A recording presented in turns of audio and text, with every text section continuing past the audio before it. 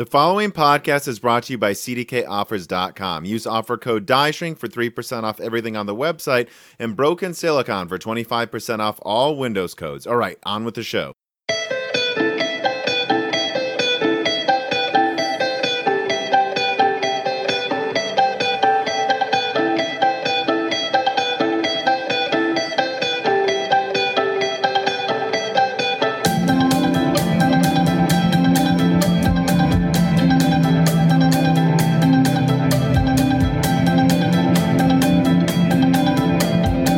And welcome to Broken Silicon, a gaming hardware podcast. I am your host, Tom, and I am joined. I'll let my co-host, or for this episode, introduce himself. Hello, I'm David. Is that fine to you? Yeah, I guess that worked. It's funny. It's been over a year since you've been on the show, and it's funny. I just had Paul from Not an Apple Fan on, and I think it's been about a year for him as well. This has never been intentional. It's just turned out that whenever it showed up to get you on, it's like, oh, look at that. It's already been a year, a pandemic, and several attempted coups since we've talked. Yeah, I wonder what's going to happen in the next year when we do our next podcast together. Like, what crazy stuff will happen? I think there's a lot of people out there right now going, well, when you look at like all the debates and arguments going on in different countries right now, things aren't going to change. I'm like, no, I think things are going to change. I think it's not over. I think if this year was hard to keep track of everything going on, next year, just buckle up. Yeah. Just buckle up. Make sure you have a watch so you can remind yourself what year it is still, because I think things are just going to keep changing rapidly. And let me just ask you right out of the gate, has this not been one of the, forget all of the less fun things to talk about when it comes to tech and hardware? This has been by far, I think, the most interesting year in years. It's been fascinating. A bunch of weird stuff has happened, and then a bunch of very not weird stuff, and it's just all of these product launches have been very interesting. It feels like there's actual development happening. It's pretty cool. So, I call this 12 years of being a PC gamer. I mean, truthfully, I've been playing for like 20 years or more. I was PC gaming before I ever owned a console. But I would say, about 12 years ago, I did the 10-year series 2 years ago.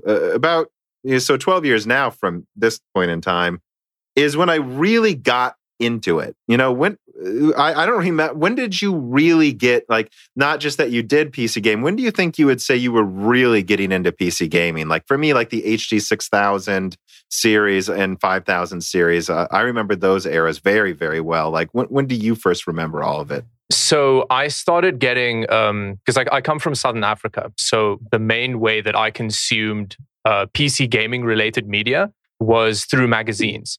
So in 2006, I started getting a monthly copy of PC Format, is what the magazine was called. And they had all the reviews of the latest products and stuff and games and so on. And I just collected that for years until the magazine actually went out of business because everything moved to the internet. Yeah. So I'd say about 2006 was when I really started getting into it. I was in sixth grade. Yeah, so I'm trying to remember. I mean, that was, of course, before the GTX 200 series. So you're looking all the way back at like what? The GTX 7000 series? Or 7000 GTX series? It used to go after the number. Yeah. So my brother got a 7800 GT. And we were all so excited. It was like, whoa, this is such a beast of a graphics card with its 256 megs of VRAM. And so that was in that period, I was already deeply into it. I was really excited about that stuff. Yeah, I remember at that time, I think it was a couple years after that, I had a and they were so bad back then, a gaming laptop, with like a 19-inch screen, but it was 1080p, man, if you can believe it. Oh, that's high end. Yeah, and the mid-range graphics card, looking back on it, I think it had 32 CUDA cores.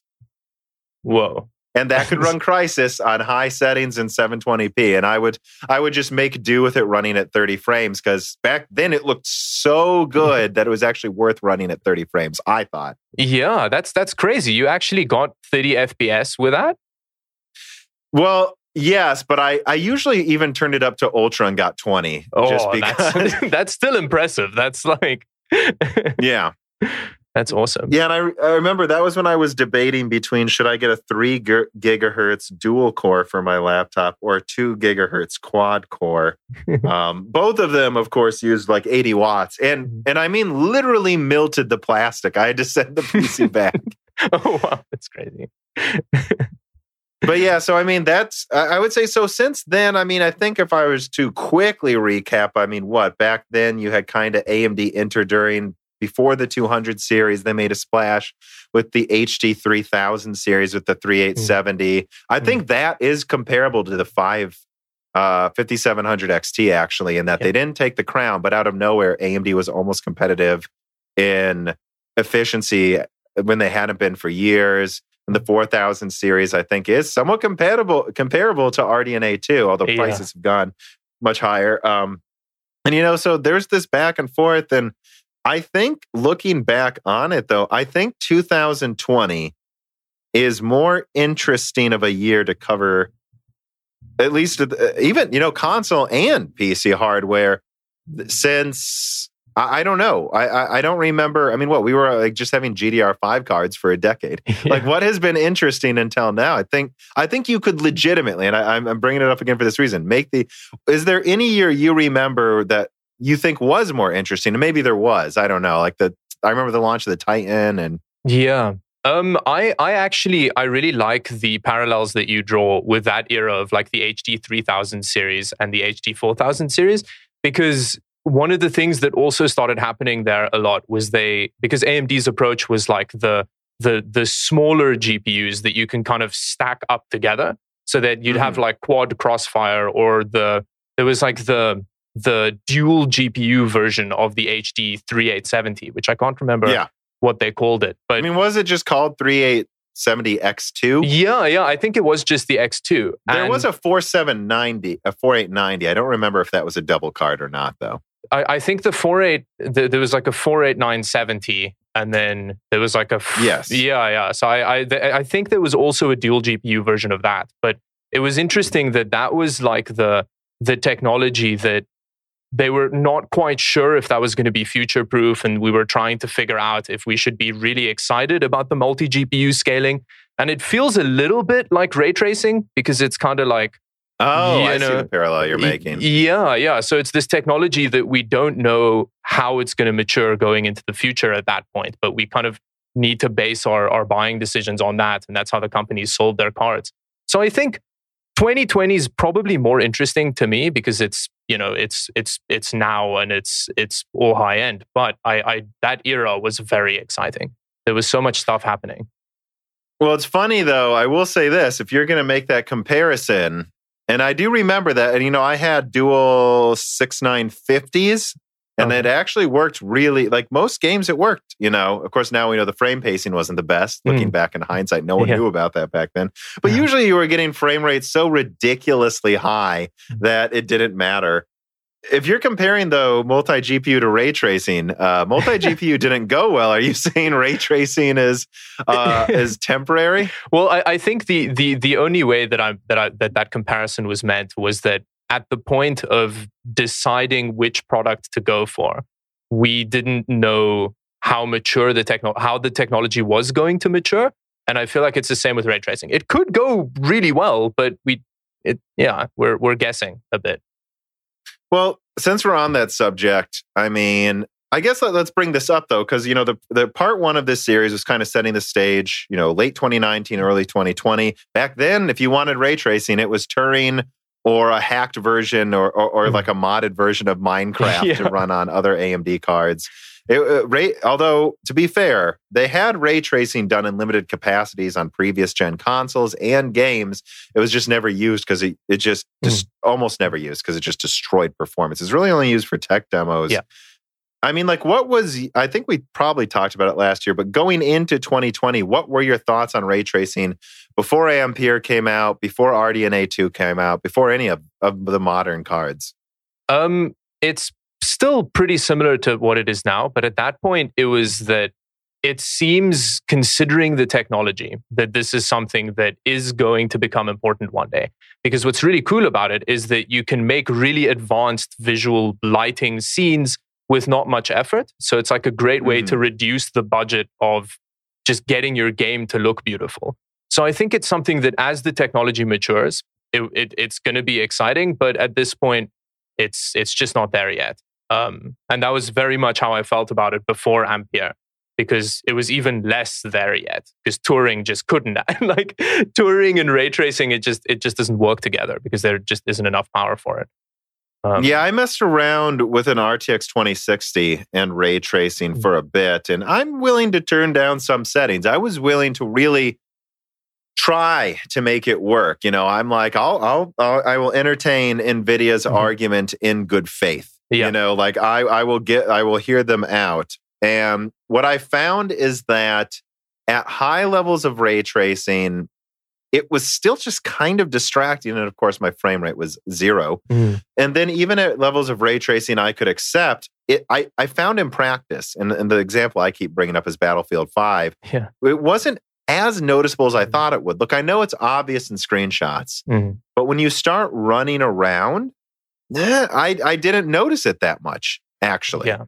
I really didn't. And I did notice the performance hit, though. And, you know, I'm looking at, Paul from Not an Apple Fan brought this up to me in a recent episode, how he thinks Control looks better without ray tracing, because it's just distracting how the puddles of blood turn into somehow reflective mirrors. Like, that's not really how that works.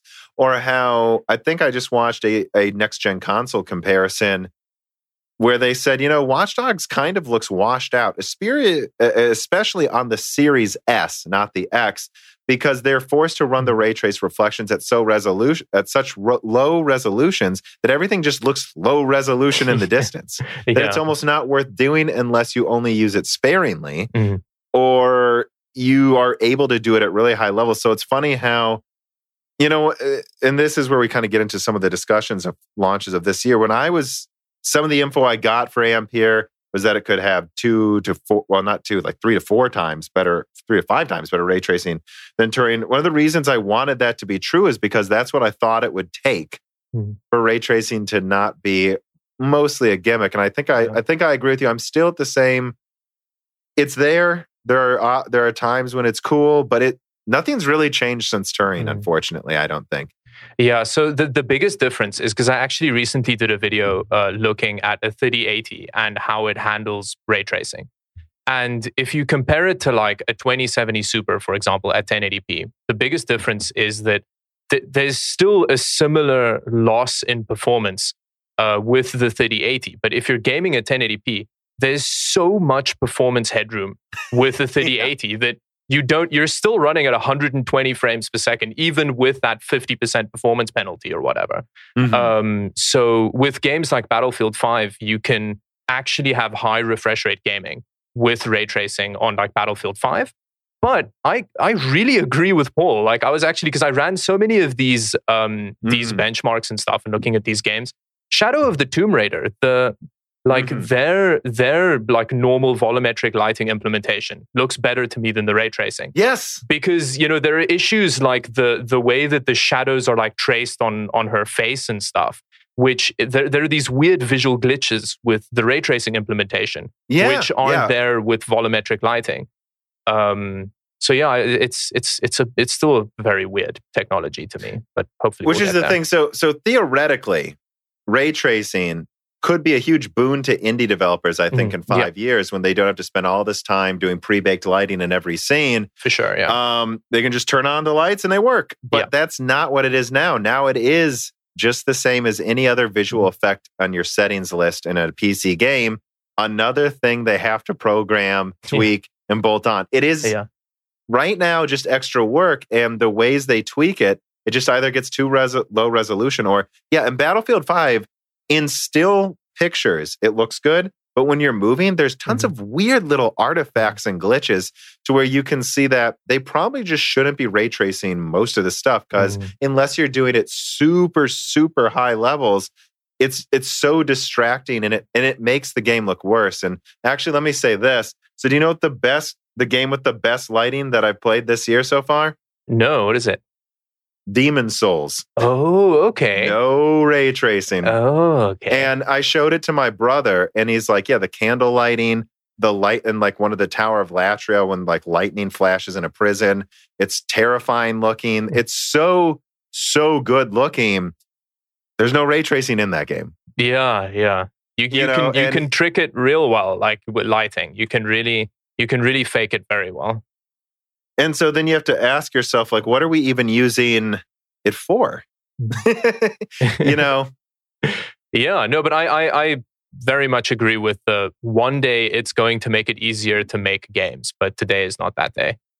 We'll just have to wait and see. And that's unfortunate because I think at a certain point, the only way you're going to get it there is if you have NVIDIA or AMD or Intel or someone using an ARM architecture or Apple, whoever makes a graphics card that's going to be the best at ray tracing and actually does it in a meaningful way, they're going to have to just say, this generation, we're only increasing rasterization by 20%, but we're going to quadruple ray tracing. Mm-hmm. We're going to use half of the die for ray tracing.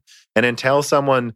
And that kind of happened, I believe, with NVIDIA when they went from 2D to 3D graphics. They literally had to just make the decision, our 2D performance is now much, much worse, but we also have a 3D portion, But it's going to be hard because they're just going to lose benchmarks for 1 year. Yeah, and I think at this point, it's way too early to make a gamble like that. But maybe with the next generation, we'll see, considering that the consoles are starting to support it now.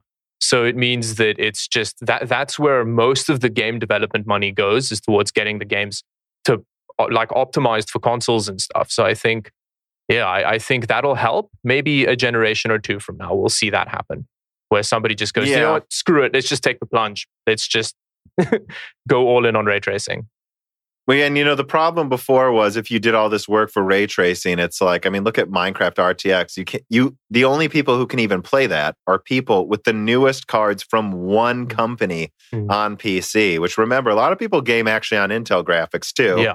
So like you're literally saying we're only going to be able to have a third or a half of one of the gaming markets be able to use our game. And when the consoles can support it to a certain degree, I think maybe you'll get to a point where you go, oh, we're not throwing away the effort because they'll be able to use it a little bit too. And I guess the other thing I would say is when I look at the games on the next gen consoles that are just locked at 60, most games are dynamic resolution, but they're always above 1440p. I'm sorry. When it's dynamically shifting between 1440 and 4K, depending on how much is going on screen, you really can't tell the difference. So I think that this level of like traditional graphics performance, people are okay with. I don't like. It's like when you looked at the launch of the last generation consoles, I think right away people were like, "Well, at least they're cheap."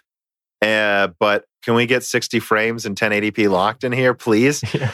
And I think when you look now, I was looking at some of these games I've been playing around with, and I'm like, I can't see 90% of people, at least 75% of people going, when's that PS5 Pro coming out so I can game in 8K? I just don't see that happening. So I think we are getting close to the time where it's like, it's time to start working on other types of performance. Yes. Yeah. And even if you do, as a company, decide to like dedicate half of your die to a new technology that, isn't necessarily going to have a huge impact on the majority of gamers, that half die of normal rasterization performance is still going to be very, very good because we have so much headroom with that now that it may be worth doing.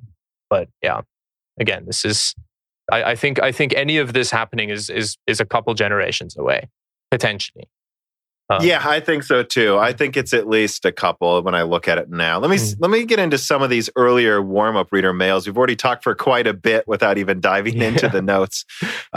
Jordan Lorio writes in and says, "Hey, Tom and David, just wanted to say thank you for y'all's content. It was a big part of my lockdown viewing." So let me ask that. Now, let me see if I remember correctly. Do you live in Vancouver? Yes. Yeah. I remembered. Okay. Yeah. And so How goes the end of the world? I mean, I haven't talked to you since the world almost ended. Like, how's it been? I'm disappointed there aren't more zombies. That's kind of how I was expecting the world to end, was with with Emma Stone and the guy that plays Facebook guy showing up, and we go and battle zombies. That didn't happen, so I'm a bit disappointed. But yeah, I'm pretty fortunate in that I work from home and I'm a hermit. So like I do well under lockdown conditions. So I've been very fortunate. How about you? Yeah. How are you holding up? Yeah, I mean, I have to agree. It's fortunate to say. I would say it's unfortunate that I have to admit I've been fortunate that this has, I was already working from home often for my job. I had to travel a lot for my job. I had a sales job. So that was, that went away in April. But then, once I decided to do this full time in June, it's been the time to do it. So I've been fortunate. And it's funny how I've seen a lot of people just kind of like, I don't know, I've seen some like tech tubers or podcasters like kind of say, oh, I can't do this right now during the quarantine. And it's like, nah, man, now's the time to put out the content. People are bored and stuck inside. And so, I would say, this kind of the same thing you did, Jordan. Like, I mean, I'm fortunate that this is my job, and it was not lost on me that I might want to put out extra content during a quarantine. Yeah, no, definitely. So it seems like both of us were in a very lucky position for this. For the end of the world, like you said. And I guess I would say, I'm in Peoria Heights, Illinois. I would say this is an area where they handled it pretty well. I never saw Vancouver on the news. Was it okay in your city specifically? It was a little harder in other cities that some of my friends live in. Yeah. So Vancouver, all of Canada actually was doing really well for a long time. Recently, there's been a pretty big upturn again, especially all over Canada. But BC's had a pretty big, but it seems to be okay. Everybody's just not traveling for the holidays and stuff like that to try and scale down on the second wave. But it's going okay. Yeah, I mean, it's kind of like we're getting there, and now that you can see the light at the end of the tunnel, it's kind of like, all right. We'll buckle down this one more time, right? Yeah, no, definitely. So Brian Steiner writes in and says, hi, Tom and David. Also a big fan of David Does Tech stuff, Tom. But David, how did you come up with so many variations on low-end tech? Also, love many of your one. Well, so let's answer that first. So I saw some of your recent videos. You were doing the famous, what was it, GT 710? versus another one again. And I think if I remember correctly in one of your videos, you were trying to do with, was it Timmy Joe PC? You were doing a competition for $250. Yeah. But I think one line you said that I really liked was, and of course I'm like looking for on Craigslist for the best deals. And unlike other tech tubers, I won't lie, a lot of them have problems sometimes. I'm not going to be, did you not say something to the effect of, I'm not going to be a tech tuber that pretends this $200 PC didn't have issues? Or well, I mean, I don't know if I specifically said it like that, but I was definitely thinking it, because I always feel like when you see these challenges happen, they look so effortless. Whereas with me, I mean, maybe I'm just stupid, which is definitely a possibility, but I just attempt after attempt just fails. I'm really bad at it. So yeah, I don't know. Maybe it is just me being stupid. I mean, I can't speak to that, but what I would say is I do think it's an interesting point, because like, I'm not an idiot. My brother's not an idiot. Our friends generally, maybe not, they don't have their own tech channels, but they generally know what they're doing. And there's problems all the time. Yeah. And I do wonder how many of these are just not admitted, right? Like how, like, because I was thinking the other day, like getting on to play Deep Rock Galactic with some friends, and it's just like, once every other time one of our PCs freeze, can we admit that has been a problem with a lot of recent Windows updates? Like, let's not pretend it's all flawless. Yeah. And I mean, there was also a period with like RTX Voice, for example, where it was like this really exciting technology, but I was hearing a lot of people really struggle with it, like, with crashes and microphone inputs not being picked up and weird like audio glitches and stuff.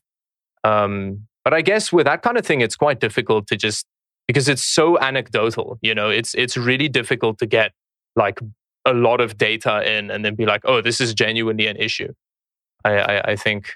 I don't know if Yeah, anytime you have anecdotal evidence, this is actually one of the hardest parts of our job is knowing when something's anecdotal and when something isn't. Like a famous example or a common example that I brought up all the time is simply like the whole driver issues things, because I'm not kidding. I built half a dozen mining rigs. I build PCs for my friends. I have multiple laptops. I help my parents buy a laptop. I help them with I touch dozens of PCs every year. Some of them are NVIDIA. Some of them are AMD. I've never had this big AMD driver issues problem on average. Although late last fall, there were AMD driver issues for the first time in 10 years for me. And they were consistently popping up. And it's hard because half of the time dealing with anecdotal evidence, unfortunately, is just fanboys on either side trying to play up how many issues there are. I mean, it's really hard to tell when something's anecdotally worth mentioning and when it's just a freak accident. Yeah, for sure. Or when it's down to just user error, which I think is something that I often put it down to for my personal in interactions with stuff. Because I have driver issues with NVIDIA, I have driver issues with AMD, I have Windows issues. Like I have a lot of technical difficulties in my time working. So it's like you said, it's really difficult to make that distinction between anecdotal and just this is a genuine problem that everyone's going to have. Yeah, like recently I found actually this is kind of a funny story. So I have the PlayStation 5. And when I played backwards compatibility titles, I noticed a couple of them didn't have some of the people's voices in the cutscenes. Oh, okay. But here was the thing, though. I didn't care because I was playing like Call of Duty World War II was free, right, for PlayStation like a couple months ago. So I still had that. And I was like, yeah, I don't really care what they're saying in the Call of Duty cutscenes, guys. I really couldn't care less. But another game that was just free on there was Final Fantasy 15. And I was like, oh, well, I need to know what they're saying in the cutscenes. And so then I just looked at the settings for 5 minutes and I noticed I had the wrong audio thing selected. Yeah. So it was sending the wrong info to the wrong audio channels because I had the wrong one selected. And I was like, I wonder how many people complaining about and I don't know why it wasn't in the current gen one. Maybe it was though. Maybe I was just getting, and I wonder how many people who have like these audio issues with the next gen consoles just have the wrong speaker settings selected. Yeah, definitely. That kind of thing it's so difficult to take those kind of reports at face value because, of personal experience of making those mistakes, it's so easy for that to happen. So Brian Steiner also asked, I love so many of your one-liners, David. Do you have a teleprompter, or do you come up with all of them on the spot? I don't have a teleprompter. I don't script my content. I'm way too lazy to do that. So basically, how it works is I set up a camera and like an angle, and then I'll take it bit by bit. So like intro, parts breakdown. I'll take it part by part, and then I'll just talk to the camera for like 20 minutes per section. And then I'll kind of refine it as I keep going. So I'll be like, oh, I like that joke that I made in the previous one. So let me try and have the rest of it not be as just incomprehensible. And then just stick it together until I get to a take that I like. And then I move on to the next bit of video. So it's how often do you find, like, because there's something I heard recently, like in an interview with, I think I actually remember, I think it was Jason Bateman. Okay. And he goes, there's the movie you write, there's the movie you shoot, and then there's the movie you edit. The movie you edit is not necessarily what the one you wrote. You might find that it's a different movie by the time you finish it. And I've noticed that making YouTube videos too, that I thought the point of one of my videos was going to be this. And then I shoot it and it turns into something different. And then when I edit it, I'm like, looking at it all after it's done, going, oh, this is really the story I should be telling. And then you edit it again and it's entirely different subject sometimes from when you started. Yeah, that's a really good quote. I really like that because it's most of what makes content interesting, I think, happens in the editing process. Like that's where you can really kind of stick everything together with, like you said, you have the whole picture and you can kind of take it from there. So that's why I don't really script stuff, because I find that it almost always changes in the editing process. So I actually often, especially lately, have like these 5-page scripts. Okay. Broken out by bullet points, and then like kind of like sectioned off in a rhythmic way, so I know how to put emphasis on each thing. But that's because like I have ADHD, so my ideas sometimes feel like balloons that just pop up next to me, and if I don't grab it quick and write it down, like anyone like would know. Like my brother came here from Boston during the quarantine. And he knows my process now because he lived with me, and we would be watching a movie, and then out of nowhere, I just stand up and walk away. And he's like, "What?" And then he'll just see me diligently typing, and it's like, I don't want to forget this. I know how my brain works. I do not want to forget this idea I just had. And so I would just say half of my stuff's scripted, half of it isn't. Okay. Yeah, I think a lot of the one-liners you see us say are not as scripted as you think they were. Yeah, no, definitely not.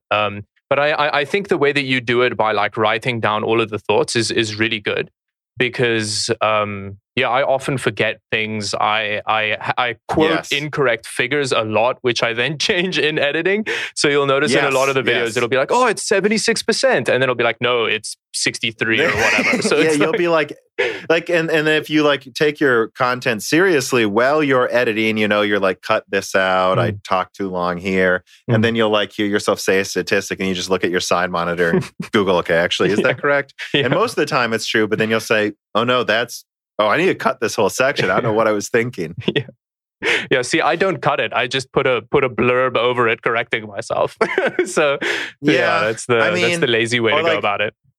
Or like that's when you'll see me like, and then you'll like see me talking, and then as eloquently as I can try to do, you'll just see me keep talking, and it'll cut to a graphic. And that's why I think this. It's because I realized after that I need to just cut the last half of that paragraph and put up a new graphic and just voice over dub it in. Yes, for sure. So Meritorious writes in and says, hello, David, and hello, Tom. The last 2 years have been very exciting for the hardware enthusiasts, and this trend thankfully doesn't seem to have stopped or stop anytime soon. That said, most of the time it is very obvious what the strongest CPUs and graphics cards are, and seeing people make builds out of them is, in my opinion, rather boring, which is one of the reasons why my favorite PC parts are almost never the best or the most expensive. Actually, that's why I find looking at laptops so interesting, because it's not about the strongest part. It's about, did they actually cool it properly? Like integrate it well. But he goes on, this is why I'd like to know which one of the parts that have come out during the last 2 years are your favorites, intrigue you the most. For me, it was the 5700 and the 3500X, as the 5700 was cheap and a strong card and fun to overclock. And I thought the 3500X being a 6-core that's China only was interesting. Hope you're handling the pandemic fine. So like, what, and maybe probably with emphasis on things other people haven't talked about as much. Like what was the most intriguing hardware releases this year for you?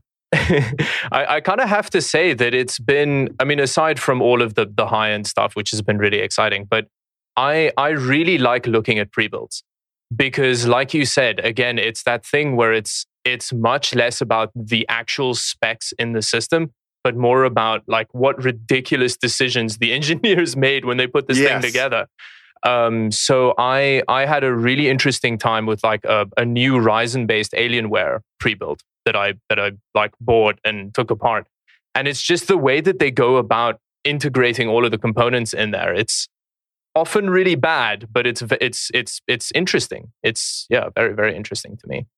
So I'd say probably all of the pre-builds I've looked at. How about for you? I would say, because I don't want to give an obvious answer, but I would say I've always, like I just said, found looking at laptops interesting, because like I have this it's actually the newest model I got. It's the HP NV15. Ooh. And it has a 6-core i7, but in their reviews, they found it outperformed a Dell 8-core. Its competition. It outperforms 8-core processors. And it's funny because it's like, because they actually used a vapor chamber cooler, and it actually can run the 6 cores above 4 gigahertz in this thin laptop at all times, pretty much. And it's like, like these throttling 8 cores are a waste of time. So stuff like that, I found the MX150 a couple of years ago to be fascinating. This, 10-watt graphics card, like what an interesting idea. And I remember that was right when everyone was saying APUs are going to make NVIDIA leave laptops. And then NVIDIA's like, how about a 10-watt graphics card? one that shares the heat sink with the processor. So I don't know. Honestly, stuff like that, I've always found like the Zen Plus stuff for $100 really interesting. Because it's like, I only care about price performance. That's why I'm buying this 3600. I'm like, well, interesting. This 2600 is half the price and it's 90% of the frame rate. So isn't that? Yeah. But yeah, so I don't know. Honestly, I could go on and on. The other thing is honestly the next generation consoles. I'm just like, seriously, they're so much more interesting than last gen. Yeah, they are. What are the launch titles like? Because I've bought every PlayStation except for the PS4. And I've bought most of them on about launch day. And I always found that it takes about like 6 months for the console to become interesting because like, the launch titles are usually like some hasty, like, so is it the same with the PS5 or is it better this time? So So I was talking again recently with Paul, not an Apple fan, this desperation, whether it's buying scalped PS5s for $1,500 or being willing to buy a 6800 XT for $800 because AIBs are overcompensating for their shipping costs right now, apparently, is what I'm told, actually. Okay. Look, if money's no object, if you're some rich person in a mansion, and you're like, I don't want to bother trying to get up at 2 a.m., when they update the stock for the PS5, I'm just going to pay the scalp price. Well, okay, I'm not talking to you. Yeah. But most people, you don't need to buy any console at launch, but I don't think that's ever been not true. Like, has there ever been any console generation where you had to get it at launch? Having said that, I think there's no way around it that this is by far the best generation at launch that I've seen in my lifetime. Okay. I mean, what other console generation could you play your last gen games at higher resolutions and frame rates? Yeah. Literally none. Yeah. Like, they never did that. Like, it was funny. I just got Wolfenstein Youngblood to play co-op with my brother. It was like $12 for the deluxe edition, and it lets him play with me for free. So I'm like, dude, let's do it. And so it has multiple performance settings. Apparently, the PS4 Pro settings where you could choose, I don't know what it is, right? Like, there's a 30 FPS mode, there's a 60 FPS mode with dynamic resolution, and then there's a dynamic frame rate lock it to 4K 60. Well, guess what? This is a PS5. So I'm just playing a game that kind of looks like a PS5 game now on it. And I'm playing online with my brother who's using a PS4. Also, has that ever been true in almost any other console gens where you could play with last gen people online? Yeah, that's really I don't think so. So like what I would say is that, and you look at like Xbox is patching Gears of War 5 for a 120 hertz mode. This has not happened before. So what I would say is do you need to get it right away? Do you need to get anything right away? Yeah. I mean, like, is my answer. But this is by far the best generation at launch that I've seen ever. And this has not been true of any other console generation. This is the most effortless transition to a new gen I've seen in my life. It's entirely silent. There's none of these bizarre bugs you saw with last gen consoles. So, but people are also much more critical now. So I just think people are far, far, far more critical of these companies. And, maybe that's a good thing, though.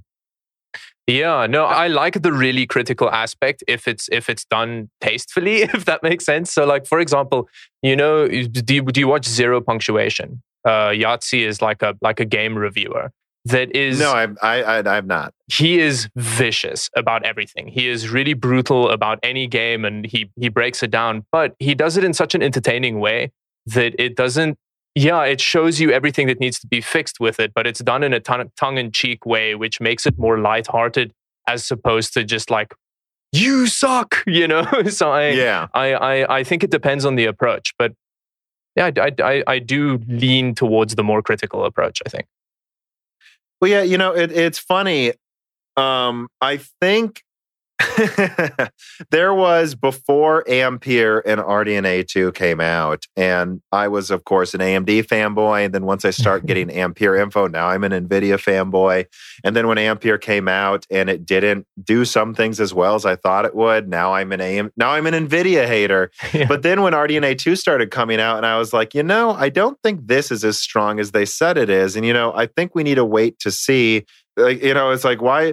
this guy hates everything. And it's like, well, I don't think my job is just to say everything's great. Yeah. When there's rumors, it's easy to be excited because we don't know what's going to be bad yet. Yeah. And then when things come out, it's then my job to say these things didn't turn out as well as I thought they would. Like, for instance, I'm surprised AMD does not have an answer to DLSS yet, even though you can argue DLSS isn't a real thing. It's like in 3 games, unless, you would think the only games people play are Control and Death Stranding.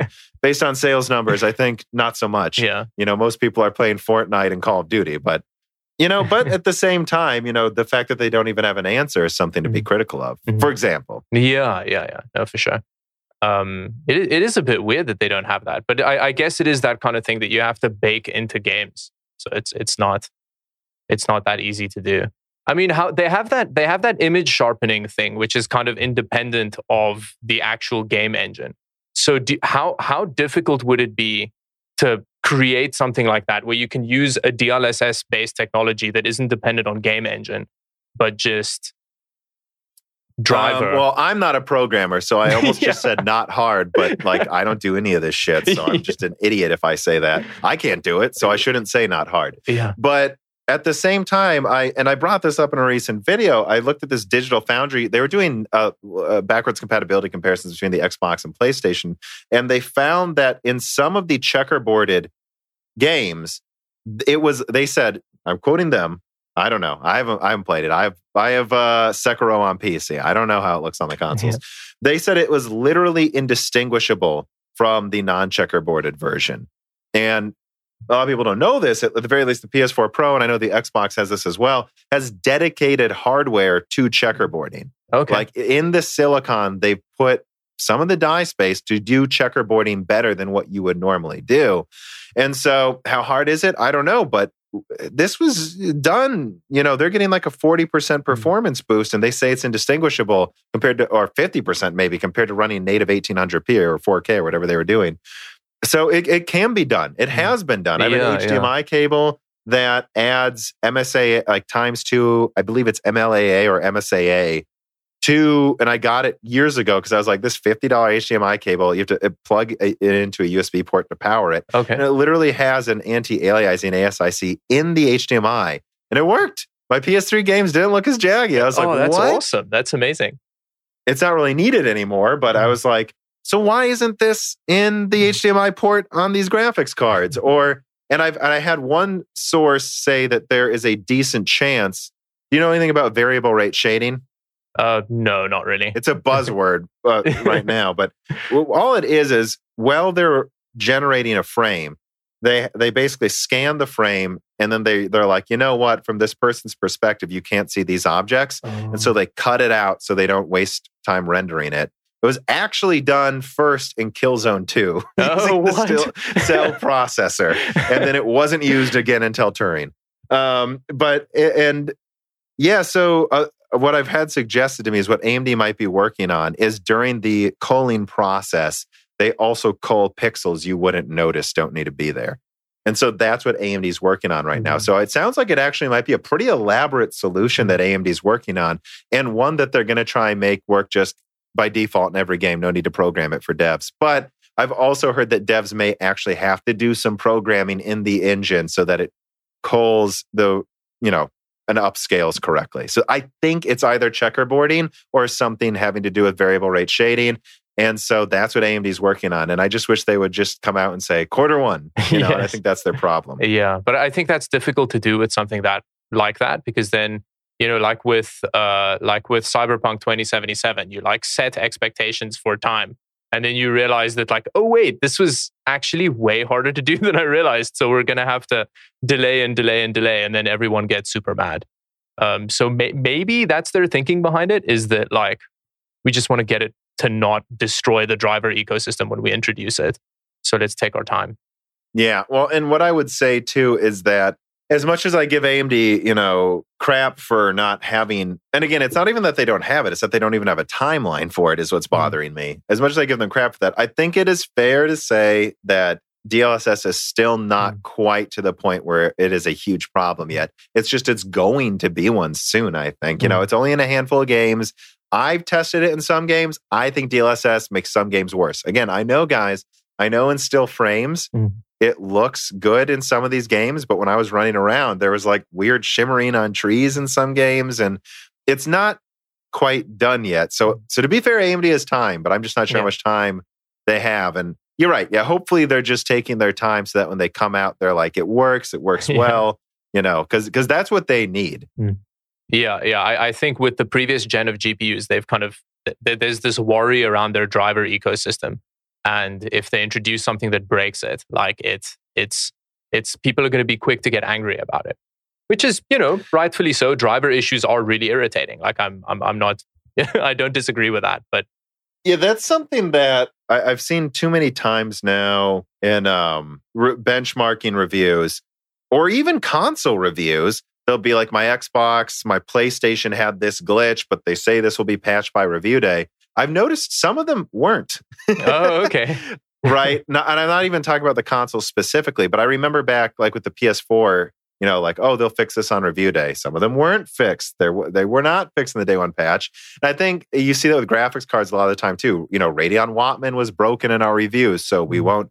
I think it's time for reviewers to start saying it didn't work, so I'm taking a point off. Because I've said this before, like when I reviewed an RX 5700, I got it a few months after it was out. And I didn't have any problems with the drivers. It worked fine.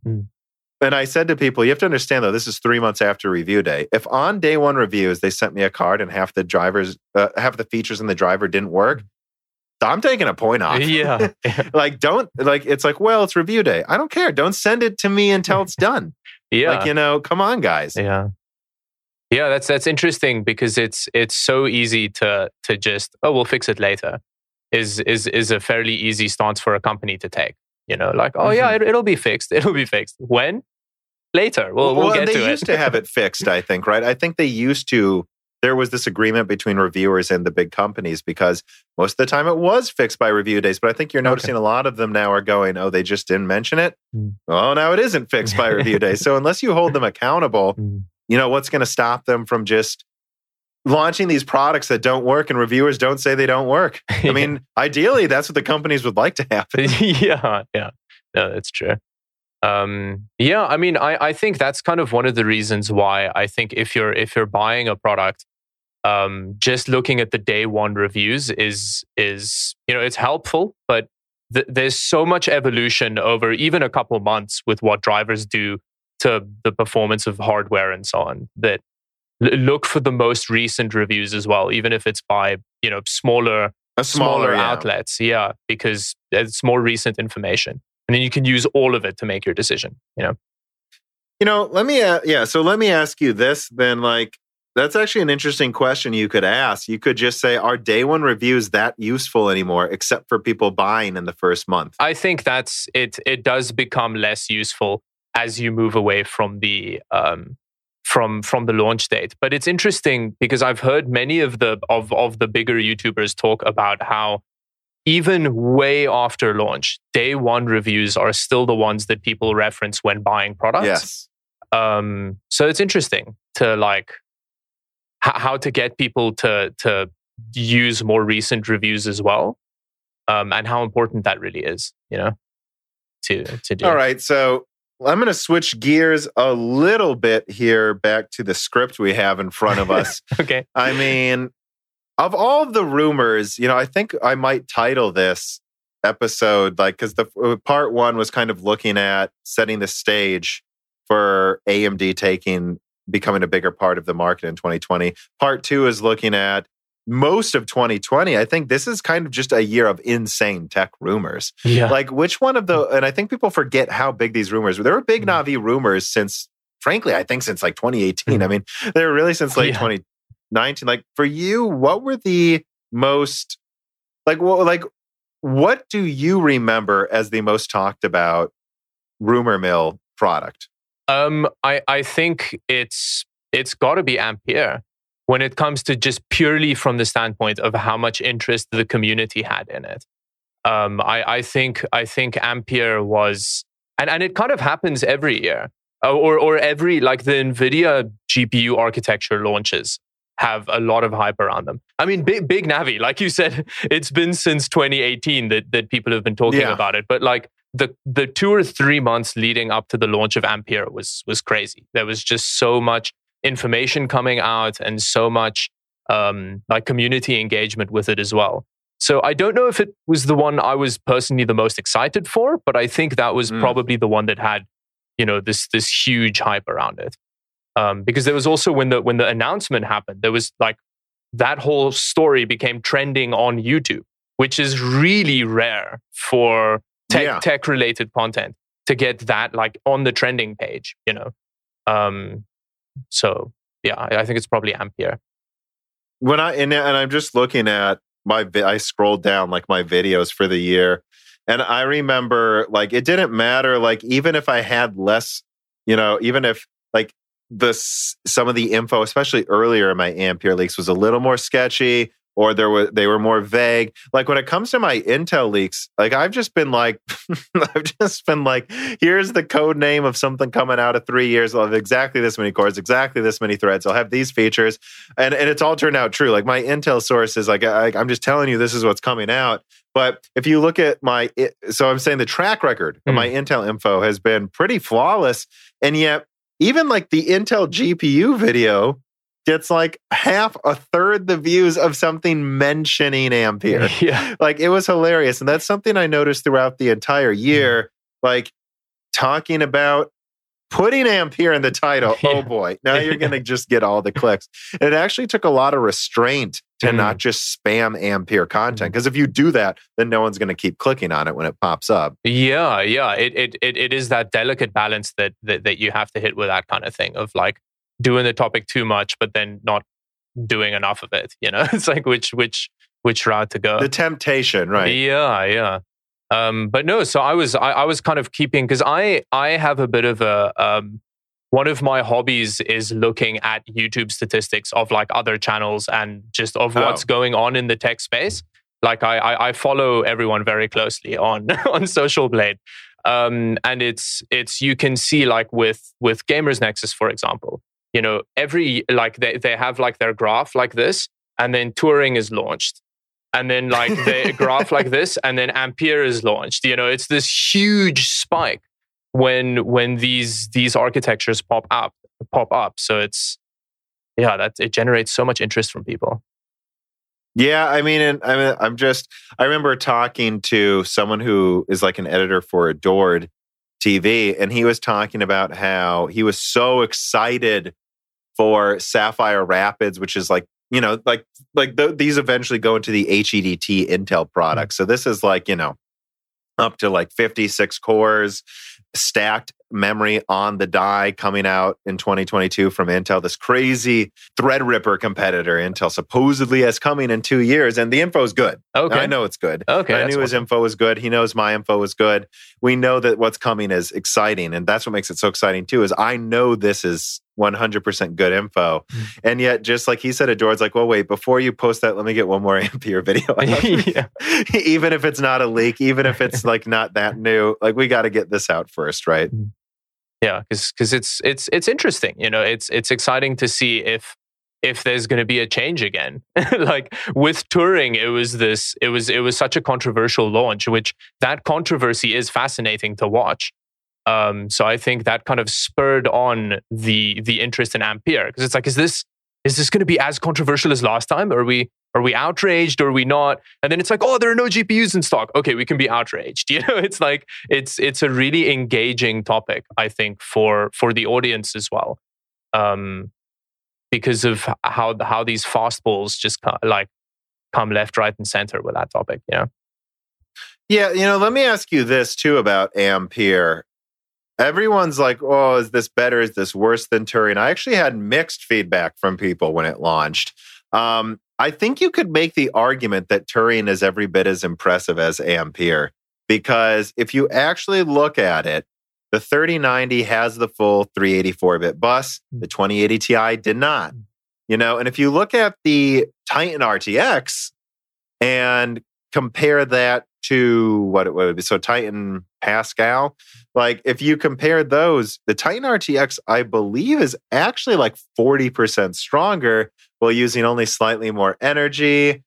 I mean, could you make the argument that Ampere really isn't any more impressive than Turing was? It's just Turing was the first one to raise prices. And I mean, I don't know. They just didn't give you anything unless you bought the 2080 Ti. I think that was the main problem with Turing. If they would have put a 10 gigabyte 2080 Ti for $700, I think people would have lost their minds. Oh, for sure. Yeah. I think the biggest issue with it was that price hike, where it was basically like you're getting the same performance, but you're getting RT core, at like the 2080 versus the 1080 Ti. It's like price comparative, but all you're really getting is the RT cores, which nothing supports. So I think you're right. If they brought a 2080 Ti out for $700, it would have been a game changer. Like they're doing with the 3080, really. Yes, yeah. The 3080 is a really interesting graphics card, though, because it's so hot. It is like I have one in the system here that I'm, and it's really, really hot for the performance that you're getting out of it is amazing. Now, is it an AIB one, a Founders Edition? It's an AIB one. So I got it is an XE3 Ultra, so it's one of the loser ones with like the small heatsink on it. But if you put it in like a small form factor case, which is one of the reasons that I got it, it becomes a fire hazard, honestly. Like with the 3070, which I also have one of, in a small form factor case, you're getting like high refresh rate 1440p performance from a card that is 180 watt TDP card. So in like a small form factor system, it works. Whereas you put a 3080 in there, you're getting more performance, but because of all of that heat in there, it doesn't. I kind of feel like the 3070 is more impressive to me because you're getting 2080 Ti. It actually moved the ball forward. Yeah. Like it actually improved efficiency. It actually, and I think and that's something I've been, so many people have said, why does Tom and Dan, the usual co-host, why do they care so much about efficiency? And it's like, I don't actually care so much about efficiency, but this isn't a 300 watt card. And I think it's worth pointing out the Founders Edition, and I guess some of the AIB ones, but not a lot of them, the Founders Edition of the 3080 is like 320 watts. A lot of the AIB ones are just 400. Yeah, you can easily hit that point. Someone was telling me on my stream on Saturday that they have a 3080, like a For the Win 3 version that they flashed like something to do with like the 3090s like power tables or what. I can't remember exactly what it was they were explaining. But I heard about that they released a new BIOS where you could have like a 480 watt TDP or something absurd. Yeah, and he said it easily hits over 400 watts because it's just like the performance is great, but it's a little space heater in your PC. So to me, with my personal experience, I really like the 3070 because of that like efficiency difference. Because it's like a 30% performance difference, but then it's like 180 watt as opposed to 320. I think it's 200 unless you've measured it though. No. I'm going off the official. Is it 200 that NVIDIA said it is? I think so. I'm just trying to save you from the comments section. Oh, okay. I'm gonna check right now because I remember. If only we had a way of Googling this. I see it as 220 watts. But let's be honest, 180, 220. I think this is something people don't understand though. Is like efficiency becomes more of an issue the higher up you get or near the bottom. So if you're putting it in a laptop, that's almost all that matters. Yeah. In fact, my brother has a Renoir-based laptop with a GTX 1650. Okay. But it's the one that has GDR6. Oh, it's a GDR6 1650, so you can overclock the bandwidth by 50%. And it's a 65 watt. It's just the desktop version with the full 1024 CUDA cores. And so we found that my laptop cools the 2060 well, but there are some 2060 laptops that are only like 10-20% better than his overclocked 1650 because of how much they're throttling. So power consumption really matters in the low, but then it also matters a lot in the high because I don't think it becomes less of an issue of moving the heat out of the case the higher up you get, and more of an issue of too bad above 300 watts the heat pipes are saturated. Like the metal is completely saturated. The difference between 180 watts, 200 watts. Who cares? Right? But the difference between 300 and 350, it actually, as you're saying, becomes an issue. Yeah. And I mean, if you have a really high airflow case, it's fine. With a huge cooler on it, it's okay. And then it is very impressive that the card can do what it does, but it does limit its use cases when it hits 320. And I did Google it. It is 220. So I am now less impressed by the 3070.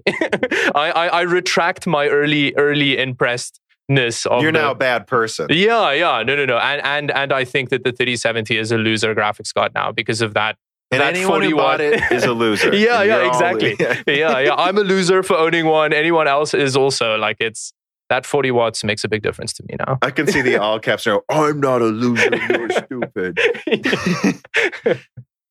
But yeah, I mean, but at the end of the day, it is more efficient than the 2080 Ti. Yeah, it is, and its performance is like, unless you're gaming at 4K, it's all you need really. The same thing with the RX 6800, which I really wanted to get my hands on, but unfortunately couldn't. That kind of tier of performance at this point is crazy. Like you don't really need to go to the 80 series card or the XT and stuff, in my opinion. Yeah, the one thing, the biggest problem I have with the Ampere lineup is, at least from my reporting, from what I'm told, NVIDIA always intends to try to keep the street price above the MSRP. So this is a problem I have, right? We talked about this before we started recording, how they're selling some of their cards to miners. Anytime price, supply starts to meet demand, they're like, oh, it's meeting demand, send them to miners so the price stays high. That's what that's truthfully what I believe is going on. And so, but then really the 3070 is a $600 card. Go on Newegg, it's not a 500. I know some people got it for 500, but I really just think it would have been better if NVIDIA just said, you know what? The 3070 starts at 600, but it has 16 gigabytes of RAM. Yeah. You know what? The 3080 starts at 750 or 800, but it comes with 20 gigabytes. Yeah. Just so everyone knows, I've seen the breakdowns from AIBs of the bill of materials, so what each component costs. GDR6 is like $5 to $8 per gigabyte, guys. Oh. So if they made an $800 20 gigabyte 3080 as the standard, they'd actually be making more margins than now if they ever sold it at 700. So I just wish they would have done that. And I think that's where there's this, though. That's my only, I think 3070 is more okay. That's my problem, though, is like when you see them start selling for $800 and you go, now it has less RAM than the 1080 Ti, which was 11 gigabytes almost 4 years ago. Yeah. It's like, the only reason you're impressed by 10 gigabytes is the 2080 had 8. Yeah, no, exactly. And that's the thing, that it's at this point, considering that there's no availability of any of these products, it's actually really difficult to be impressed by them, because I agree. You don't know where they stand yet, actually. So I think that's why, again, the community seems to be pretty just over it when it comes to these products now, because any kind of opinion on it is almost speculative, just because of how they're not available. Like you don't know what they're actually going to be like gonna cost once the market settles down. Yeah, and it's like, and you see people attacking Gamers Nexus or Hardware Unboxed in the comments, just like, oh, how dare you review these when I can't buy one? And it's like, guys, they didn't buy all of them. I didn't buy all of them. I don't know what to tell you, man. And it's like, and again, and it's worth emphasizing that AMD waited to start manufacturing RDNA 2 until kind of the last minute, so no leaks got out. Okay. And well, so then what happens? If you manufacture these cards in October, they're not ready to ship until the beginning of November. It takes 6 weeks to ship things by boat. So basically, all AIBs had to decide what they wanted to do. Not only did they have to pay for air shipping, they had to pay for expensive air shipping. And they're competing with Apple, Sony, and Microsoft, who are also trying to ship things. Guys, Apple has a lot more money than Asus. They will pay for it. Yeah. Or like no one can compete with Apple when it comes to just like cash reserves and yeah.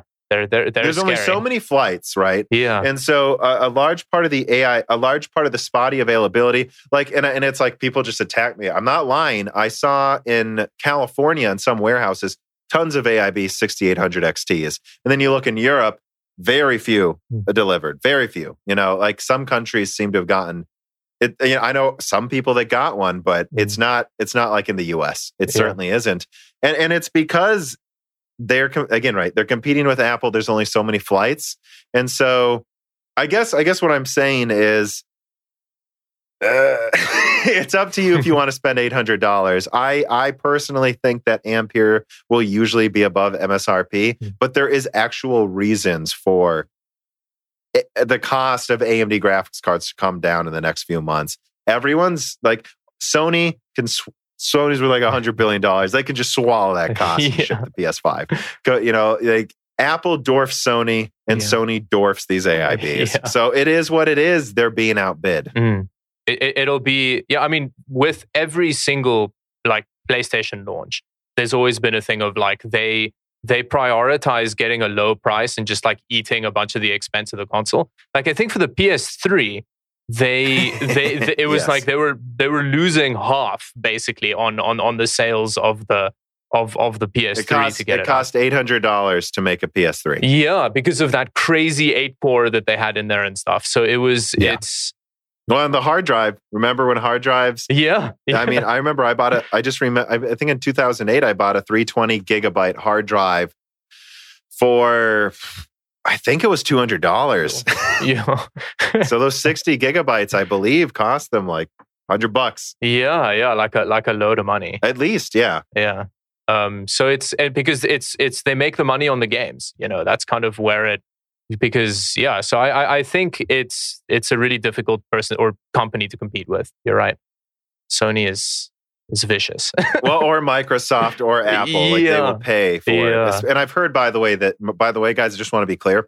I've heard most of the shipping that was bought up by actually Apple. Okay. That it's mostly Apple that's paying to do this. And actually, I do want to be clear though. It costs about $450 to make a PS5. So if you buy the disc version, Sony's pretty happy compared to previous gens. They are selling the digital one at a loss, though. Okay, that's interesting. That's much closer to the like cost that it usually has been for previous generations, I think. Although I don't know about the PS4. I don't know how expensive that one was. They made like a $10 profit. Oh, wow. Okay, $10. Okay. Yeah, they usually get pretty close. Well, and it's like, so actually they're making a bigger profit on the disc version, which I believe 75% of them being manufactured right now are the disc version. Okay. So they're happy to sell them actually right now. That's why they'll pay for the extra shipping, because they're actually not losing the money. Having said that, they could have charged less, but, I've always said that I really think that people need to stop sleeping on the fact that the prices of PC gaming components affects the consoles as well, though. Like that, the PS4 never got a price drop, like basically. Yeah. And it's because it was competing during a mining boom. Yeah, it doesn't need to be cheaper because like the PC alternative is so much more expensive. Yeah. So I guess outside of, we did quite a bit of Ampere discussion there. I mean, like I'm looking at like rumors here. I really feel like most of the Zen 3 rumors were actually last year. Yeah. And it's like, I've had people in reader mails ask me what a few months ago, like a month before Zen 3 was like officially unveiled. They were like, "Why aren't you talking about Zen 3?" And I'm like, "Well, I think we knew what it was a few months ago. It's 20% better, and it will win." Like, I don't know what else to say. Yeah, I mean, but like, has Zen 3 impressed you? Do you have anything to say about Zen 3 or these other releases? So I managed to get my hands on a 5600X.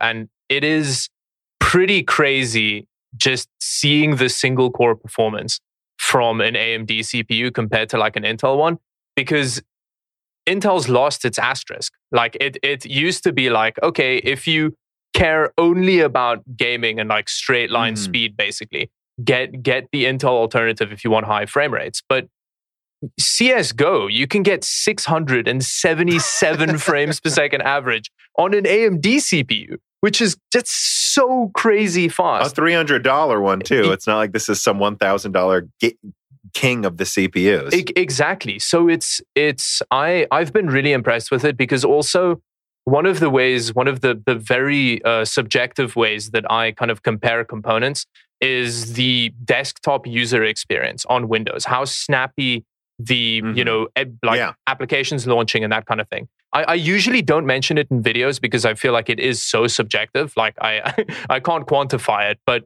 that Ryzen 5 based system is, for the first time since I've been building so many PCs, genuinely faster than an Intel based system when it comes to like just how quickly everything responds. It's so snappy. And I found that really impressive. So I think Zen 3 is awesome.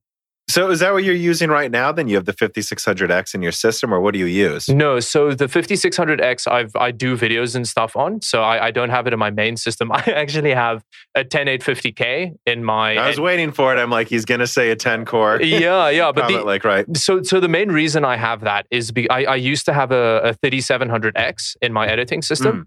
But then NZXT sent me some Z490 motherboards, like they launched. So I needed to get a CPU to try to test this motherboard with. And the only CPU that made sense to me price wise in the Intel lineup in Canada at the time of buying the CPU was the 10850K, because you could get it for less than it was like the equivalent of like $400, but it was actually cheaper than like a 3900X and like a bunch of other options. So I was like, I have to get an Intel CPU, so why not go with this one? And it's not as snappy as the as the Zen 3 CPU. I can tell you that now. It's Zen 3 is really impressive. Yeah, and so it's like, a lot of so then talking about that, there's a lot of people that are like, well, should I just wait for Zen 2 to get cheaper or whatever? I'm like, yeah, I don't know. From what I'm hearing, Zen 3 sounds like most people probably have a decent... I mean, look, Zen 1 ushered in more than enough threads for reasonable prices years ago. Yeah. Most people listening to this by now probably have a desktop with at least 6 cores because thank you, AMD, Yeah. So you probably don't need to rush out. I think I would just wait for Zen 3 at this point, because you're finally not compromising, unless again Zen 2 gets to, those old Zen Plus prices of like $150 for a 3700X. Then I suppose maybe. Yeah. I mean, if that happens again, that'll be really good, because the thing is, like, I think in benchmarks, it doesn't quite come across how much or how different a system feels with a Zen 3 CPU in it as opposed to a Zen 2. Because, the performance benchmark differences are, they're impressive, but it's not like, it's not life-changing. But there is something about the subjective user experience, which I've found a genuine step up from the previous generation. And that hasn't felt like it's happened in a while to me.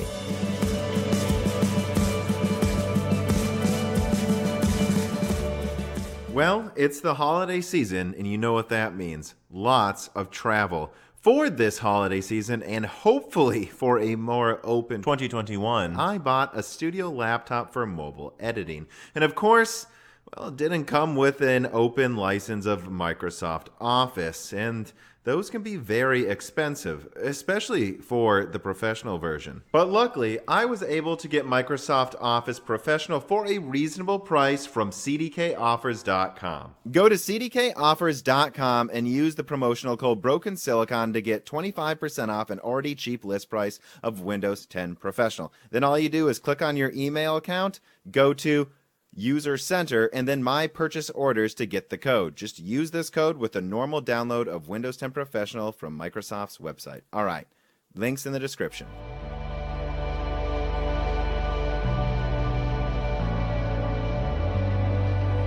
Are you finding that's becoming more and more true of all product releases? Because this is something that I'm starting to come, and I've had a couple reader mails ask me about this. Is it time we start looking at things more subjectively, right? When we review things, because I've found even messing around with the RX 5700 versus a Vega 64, I was like, there's something in some of these games, it's not as fast. In some of them, it's faster. But in some of these games where it performs worse than my Radeon 7, it actually it is slower. It feels slower. But it doesn't feel as much slower as it is. I've noticed in a lot of recent gaming architectures, the frame pacing is just, oh my God, it's so much better than... If anyone, the 7970 was great when I had it. I'm telling you, if you pull one of those out, the frame pacing, you'll notice it now. You will. Yeah. So getting to the point of introducing subjectivity into reviews, I think it's really difficult because it is so... just your personal opinion of how much of a difference there is. Whereas actual quantifiable results are the only thing that you can actually back up properly.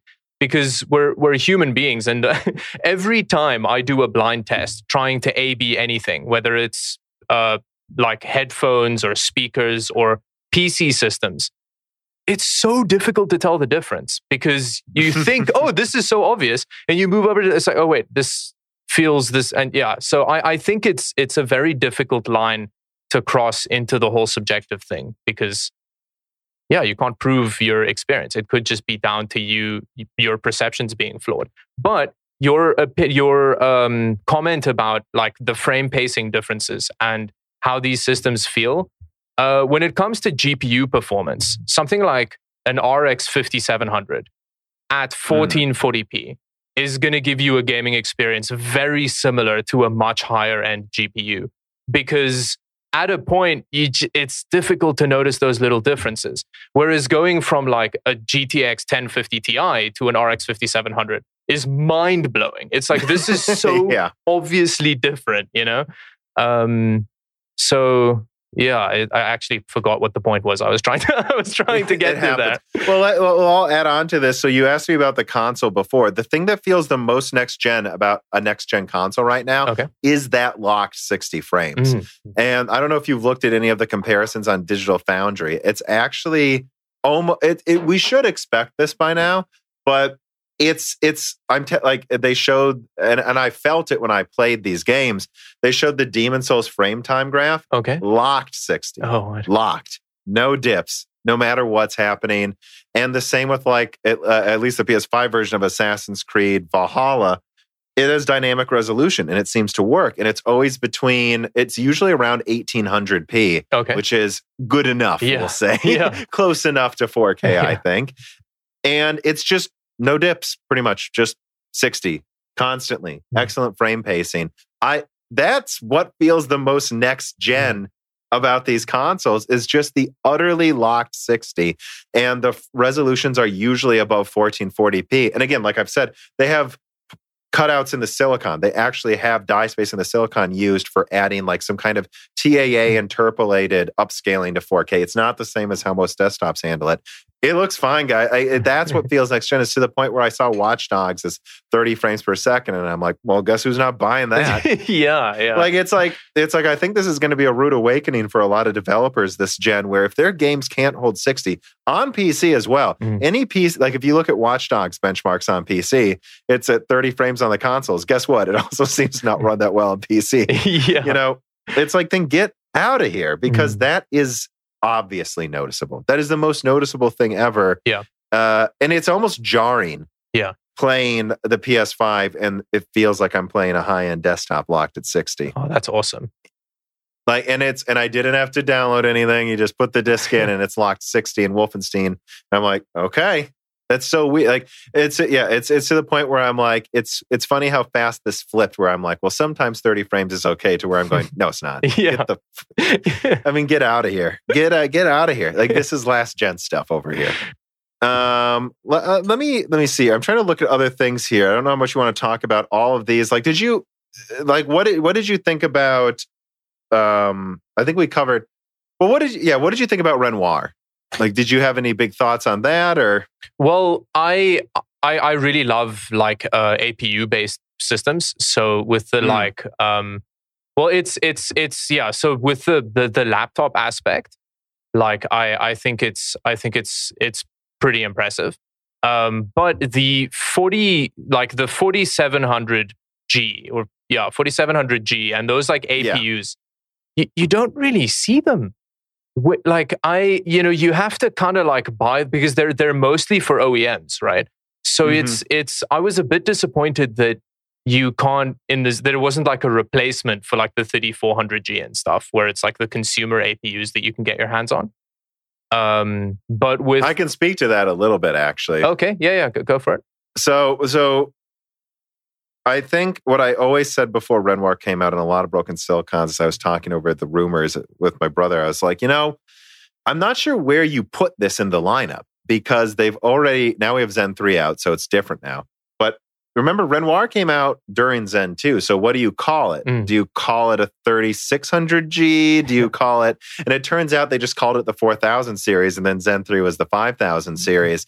But so there was the whole segmentation thing when they were already selling, right? They were already selling Zen Plus APUs in the 3000 series.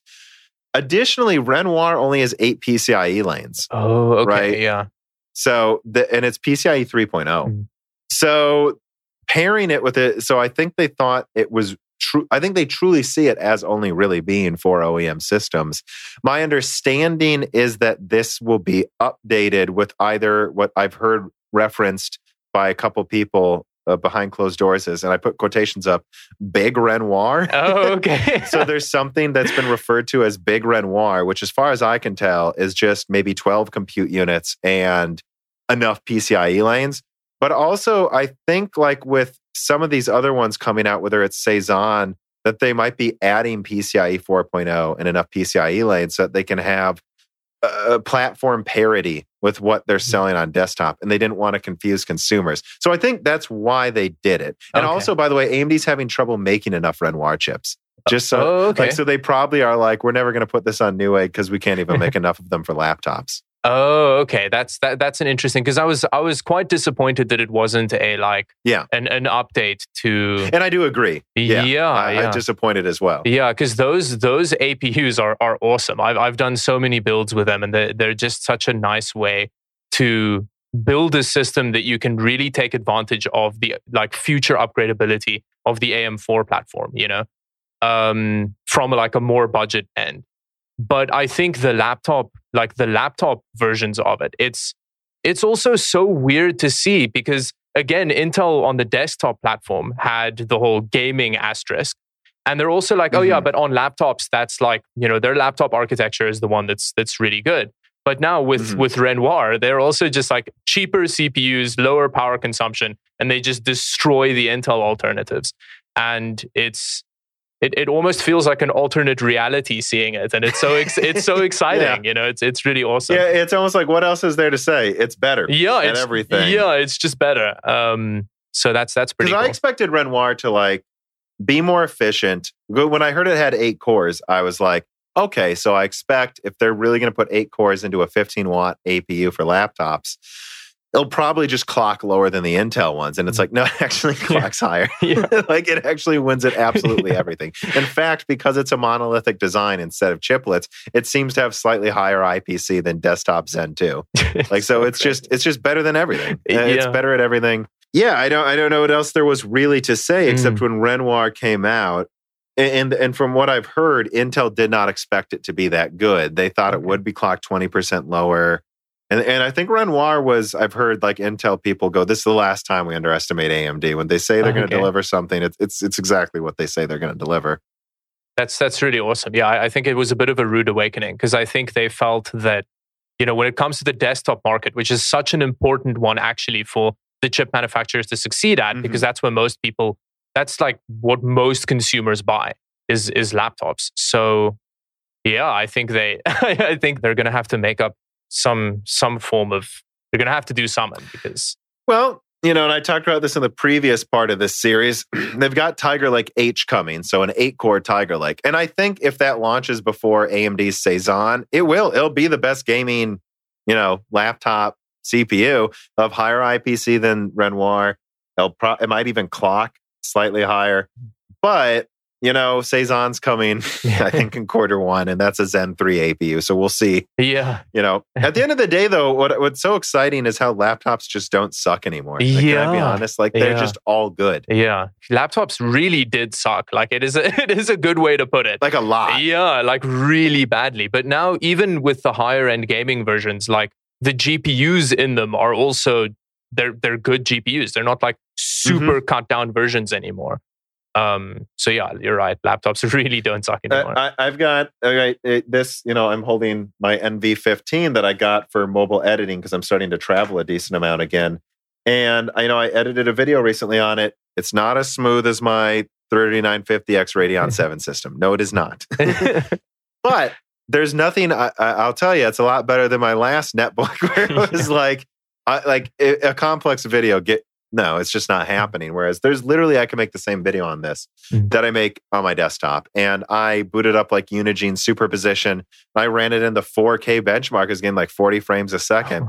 That's what's so funny too, right? So if I have a Radeon 7, is kind of almost double the performance, or it's almost exactly double the performance of a 2060 Max-Q. It's like whatever I'm playing at 120 hertz at home, I can just play with the same settings on my laptop at 60 hertz. And a lot of them in 4K on my laptop. The 2060 isn't weak. It's close to a Vega 56. There are plenty of games where with the right settings, you can play at 4K 60 on a laptop. And I'm just like, if this is the new status quo, I'm in. Yeah, no, it's awesome. I recently did a video on a I think it was a 6-year-old Razer Blade. So the 4K Blade. And it held up okay, but it was still like, it was really that thing of like 4K in a gaming laptop doesn't make any sense back then. But now, it's fine. It's not an issue. I can play Battlefield 5 and 4K at like medium settings or something, and it's fine. Like that's so ridiculous to me. All right, so that's Renoir. I mean, I guess. So you already touched on that. You have Comet Lake. Do you have really anything to add about Comet Lake? It kind of, I don't know. Like, what did you think about Comet Lake when it came out? It was exactly what I thought it was going to be. It was because it's Intel just does what they maybe staple a couple of cores on there, and then you get like, okay. Although I think that the move that they did by adding hyper threading to the i5s and the i7s and stuff, I think they should have done that with the last generation. So if they couldn't agree more, if they just didn't do the whole i9 thing, which I think was stupid, if they just had the i7, couldn't agree more. If they just had the 9700K be an 8-core 16-thread CPU for the same cost that they sold it at, and then have a 6-core 12-thread i5, and if they did that, they would have competed much better back then. But now it's too little, too late. It was a very right. They were thinking very short term. Well, my big video at the end of last year, the end of November, the last one I put in that was tons of research was called Core i9 Branding: The Death of Intel's Prestige. And it was like I was like, why are you calling this an i? You can't call your 8-core 9900K an i9 and then call your 18. And now there's a 22-core, I believe.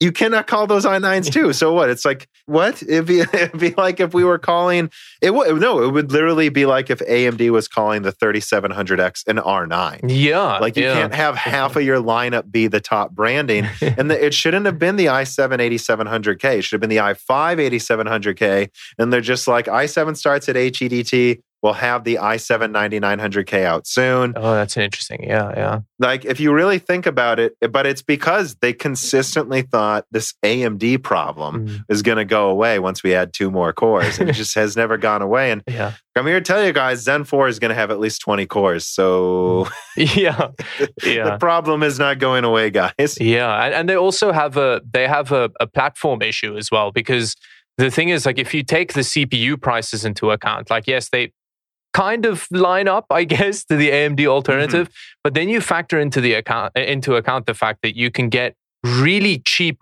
good motherboards for the AM4 platform.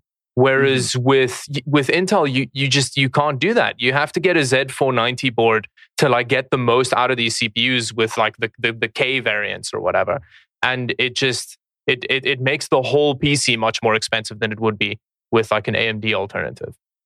So I think one of my big videos at the beginning of 2019 is I couldn't believe how many videos were popping up. 2700X 9900K showdown. I'm like, one is a $300 CPU that comes with a cooler versus a $500 plus CPU that you have to buy an expensive liquid cooler. The fact that these are even being compared means things aren't looking good for Intel. Like, this means this is AMD's $300 8-core. Yeah. What's going to happen when they have $600 mainstream CPUs? Like, and now we know. And that's what's so interesting to look at 2020 is all of these points that were made, all of these things people brought up. It's all come to fruition, and now we're just like, well, I guess we were right. Yeah. I guess AMD's in charge now. Yeah. See you in 3 years, guys, because I don't know what else to say about Intel right now. Yeah. I think the only people that were wrong about what was happening with Intel was Intel. I think they were the only ones that didn't see it coming, you know? Brandon B writes in and he says, what a year of competition it has been. Zen 2 versus Intel was fun. It was my first AMD CPU in a decade that I bought. But Zen 3 really provides folks with great competing CPU options. RDNA 1 was good and has aged well against Turing, but now we have RDNA 2 and Ampere competing in the same space. And I guess that's great to see. However, there is unfortunate competition and availability right now, but still, competition amongst the great companies is great, and we're in the midst of great competition. Yeah, I think it's so frustrating because in any normal year, we would simply be saying, there's never been greater competition. Everyone's being challenged at all market segments, in all markets. But it's like there's this pesky, in part one of this, someone said, I've noticed that everything's just more expensive this fall, and that even things like the 3600X started getting more expensive since April. Why do you think that is? Oh, why did things get more expensive since April? It's just unfortunate that we live in this year where the excitement has kind of been, raining on the parade by, and again, I'm complaining. It's such a trifling thing to worry about during a pandemic. Exactly. Yeah, it's true. And I think people need to put that in perspective, though, that this will pass, that this was an exciting year, and that yelling in all caps, look, if you don't think it's worth the money, don't buy it, but prices will get better next year. I think there's no doubt. It'll be interesting to see what happens because like at the moment, if you're shopping for PC components at any price point, regardless of if it's new or old components, there's just so little stock. So it'll be interesting to see how long it's going to take into next year for everything to start becoming available again. Even when it comes to stuff like power supplies and whatever. Hopefully it doesn't take too long. Hopefully it's not a whole huge drought. Well, yeah, and I guess the people that I would feel bad for are specifically the people that haven't built their PC yet. That's true, and we're hoping things would get better. But it's not because they can't buy an $800 3080 or 6800 XT. It's because they can't buy anything. They can't buy anything, You go to, people, my video I had come out last week, A Cold Gaming Winter, where I was like, I guess what I would recommend is a used 1070 for 200, but some of those are getting closer to 300, and I'm like, don't buy that. Or I guess get a 5500 XT for 180, which when I'm recommending a 5500 XT, that's when things are bad. Because that was never a particularly interesting graphics card. But it plays games. Maybe we should all go out and buy GTX 1650s because they are so abundant because they're in every single pre-build. So you can game at 1080p with a 1650, so if you don't have a system in them at the moment, maybe getting like an interim system with something like that in it, you can. I know the 1650. I'm just looking on eBay to see what these cost now too, because for all we know, they're like 150. Yeah, so it's like at a certain point, you just go, maybe you don't spend $800 right now. And I think if you're considering spending $800, it shouldn't be hard. It should be like, I've got the money to spend that. Anyone not sure about if they should be spending, then don't. You're going to play the same games, guys. Yeah. But it's, we all feel differently about stuff. And it is, I do get that part of the argument as well, that it is frustrating. When you've saved up for 2 years and then waiting for this hardware and it doesn't come, you don't get access to it. It is frustrating. Yeah. Zane Mukert writes in and says, "Hi, Tom. I was making a parts list for my PC and I'm going to build with Navi 22 comes out. And I noticed that there's almost no price difference between a 2 terabyte SSD and 2 1 terabyte SSDs, considering most of the recent motherboards have RAID controllers. I feel like maybe it'd be a better idea to put 2 1 terabyte SSDs in RAID 0 because games will start to optimize for faster storage. And I'm not really worried about the durability issue. I know you said fast storage isn't necessary yet, but if it's the same price, is there something I'm missing? Why aren't more people doing this? What would you say? This is, You showed me this question before, and I was really interested by that. I was like, this is actually Zane. This is a really good question. My reason for why I wouldn't do that is because motherboards have quite limited M.2 slots, and having the option, having the option to drop more storage in later down the line is something that to me is important. But personally, if you feel like you're not going to use more than the 2 terabyte that you can get with these 2 single terabyte drives in RAID 0, that's a really interesting option. But then again, it's not going to make that much of a real world performance difference depending on what the drives are that you put in there. Like a single M.2 drive. You make sure it's fast enough. Yeah. And I mean, an NVMe drive is already way faster than, for like game load times and stuff like that. It's already barely noticeably faster than just like a SATA drive. So like a SATA SSD. So unless you're using something that has like really crazy storage bandwidth requirements, I'd rather have the option for future upgradability than the extra speed. Yeah, I guess I'd say I just wouldn't worry about the durability thing that much. Just get just make sure it doesn't have 1 star, make sure that they're reliable drives. In 2016, I was deciding, do I go with NVMe? Do I go with SATA? And I found 2 PNY 1 terabytes. I guess they're 960 gigabytes technically. Okay. And they were really cheap at the time. They were like it was 2016, it's like 170, 180 for 1 terabyte. And I'm like, so I can get 2 of these, or I can spend, whatever, $350 on an NVMe drive. That's the same storage space. And I just put them in RAID, and then you're getting over you get like 1,100 megabytes per second. Back in 2016, certainly most games do not make any use of that. They still don't. Yeah. And I'm still using them. They're in a new system, and they're still in RAID, and they work fine. But now I do have a PCIe 4.0, 1 terabyte. But that's because I got that PCIe 4.0 drive for $150 last year. Which just tells you how much more expensive things are, by the way. Granted, it was a great deal back then too. So I did get a good deal. But I think it just depends. And the reason I got that wasn't even for game loads. It's because I might be running a game while moving files. And when I move multiple files at once, it fully saturates the 4.0 NVMe drive pretty quickly, actually.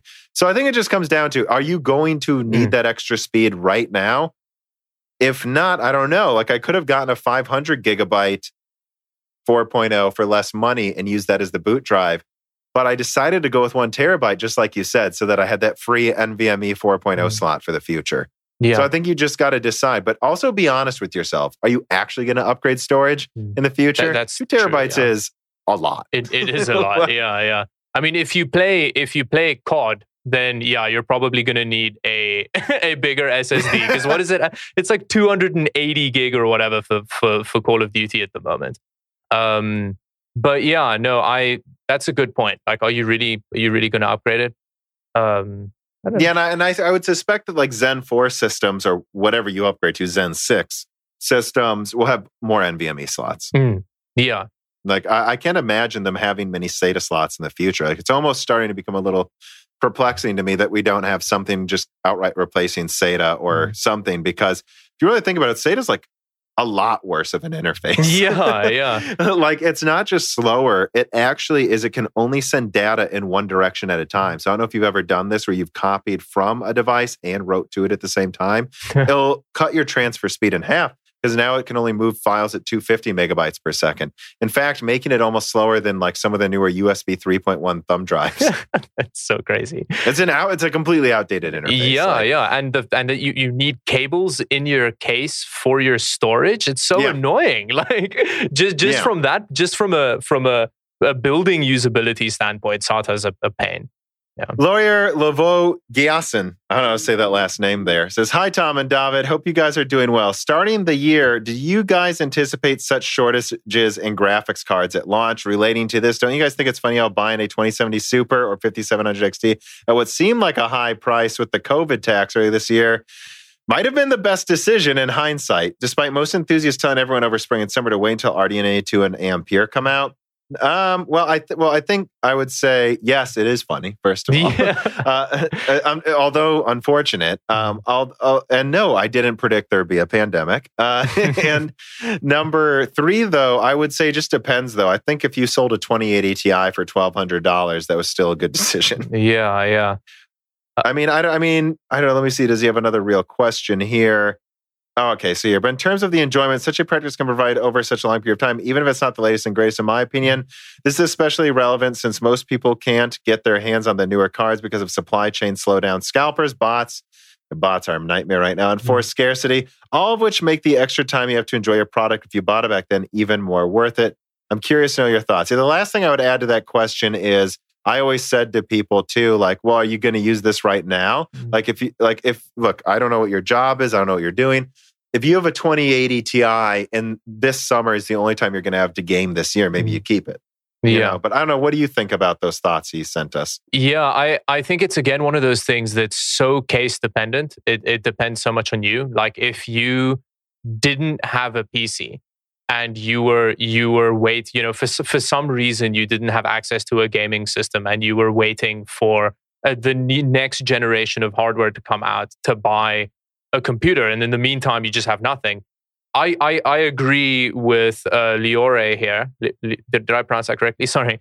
That if you bought a GPU or a system back then, it was a really good decision because there's always going to be something better around the corner. If you need a PC at that time, don't necessarily wait. Buy the stuff and then don't worry about it. Because a 2070 Super or a 5700 XT they're amazing cards. Like the fact that there's better value for money out there doesn't make them irrelevant as far as products go. So I very much agree with that standpoint. But if you already had like even something like a 980 Ti, or you had an older system, right? Then wait. Like wait as long as it takes. See, that's the counter argument I would make, right? Is it's like, I think you can always cherry pick, right? You could say, oh, if I bought a 2080 for $800 in June, you can't get anything now. Yeah. And I would say, yeah, but didn't you already have a 980 Ti? Yeah. Like I could make the prices might be better in February. Who knows? Maybe they will already be better in February or March. And then if you waited for a $600 or whatever it ends up being, right, 6,800. Yeah, you'll probably be very happy you didn't buy that 2080. yeah. But so the thing is, I think it's also important that once you take the plunge, once you actually buy the product and you whatever the reasoning is in your head, I think try and ignore as much as possible what's happening after that and around that, because at the end of the day, the thing that you have, if it does what you need it to do, and you were happy paying the amount that you paid for it, it doesn't matter that 5 months down the line there was something better out, because, the thing still does the thing that you need the thing to do. So it's fine. Yeah, I think that's a good point too, of like, and if you already had a 980 Ti, just as the example, what game were you playing that wasn't running well? Yeah. Like it's still a pretty decent card and it overclocked like crazy. Yeah. So it's like, it depends why you were upgrading. Were you doing it because you just needed it right then and there? I mean, there was one time my laptop just straight up disappeared, and it was a month before I had to go to the Hot Chips conference, and I was like, guess I'm buying the same laptop again. This sucks. Yeah. And do I regret it? I don't know. I needed a laptop. Yeah. So, but would I have regretted it if I bought a laptop right before Renoir came out, and I didn't really need it? Yes. Aiden writes in, says, hi, I said David. He says David. His name's David. Aiden. You pronounce it really well, actually. Like you're. Can you say it again? David or David? I just said both. Yeah, you say my name surprisingly well. Like, I got it wrong last time, so I never forgot. Yeah, you nailed it. I'm impressed. Sorry, I didn't mean to interrupt you. Carry on. No, yeah, but so Aiden asks, this question is regarding the release of new AMD products for the last quarter of this year. In 2020, do you think it was possible for them to release new products like Zen 3 processors earlier so the shortage situation would have been less bad? due to the stacked product launches towards the end of the year. Love and appreciate the work you guys do regarding your analysis of the semiconductor industry as a whole. So I'm just going to say this. AMD buys availability of TSMC wafers years ahead of time. Like you're already seeing articles come out. Apple books 3 nanometer allocations you see this in the news all the time. So AMD couldn't plan for any of this. They just knew this is how many cards they could make. And that's why there's going to be a shortage for a while, as they are, I'm told, actually shifting some of their capacity over to RDNA 2, because it actually does have very high margins for an AMD card. And they do have an opportunity to take market share. But they're not going to be ready till early next year, guys. They didn't know Ampere was going to be not as strong as they thought it would be, nor the shipping issues, nor that Apple would buy every airplane on Earth, apparently. They didn't know this was going to happen. I don't think there's anything they could have done with Zen 3. Launching it sooner, they launched it when it was ready. I mean... And I watched a stream where Steve from Gamers Nexus was busy talking about this, and he said, people often say like delay. Why didn't they delay it? Maybe then they could build up stock. But the problem is they put so much money into developing these architectures that it doesn't make much sense for a company to delay a product that's only going to be relevant for like a year and a half or whatever. Yes. Because they put so much money into it. It's not as simple as that. So yeah, I think like you said, it's so difficult for them to do anything about it, to like change it. But I've seen those comments too. I've seen people say, I wish AMD wouldn't have even launched it yet. And I'm like, why? You wouldn't have gotten it either way. Like it's like look, I know everyone's frustrated. Not everyone. I know a lot of people are frustrated, but your solution didn't solve the problem. It just made it so you still didn't get it. Yeah.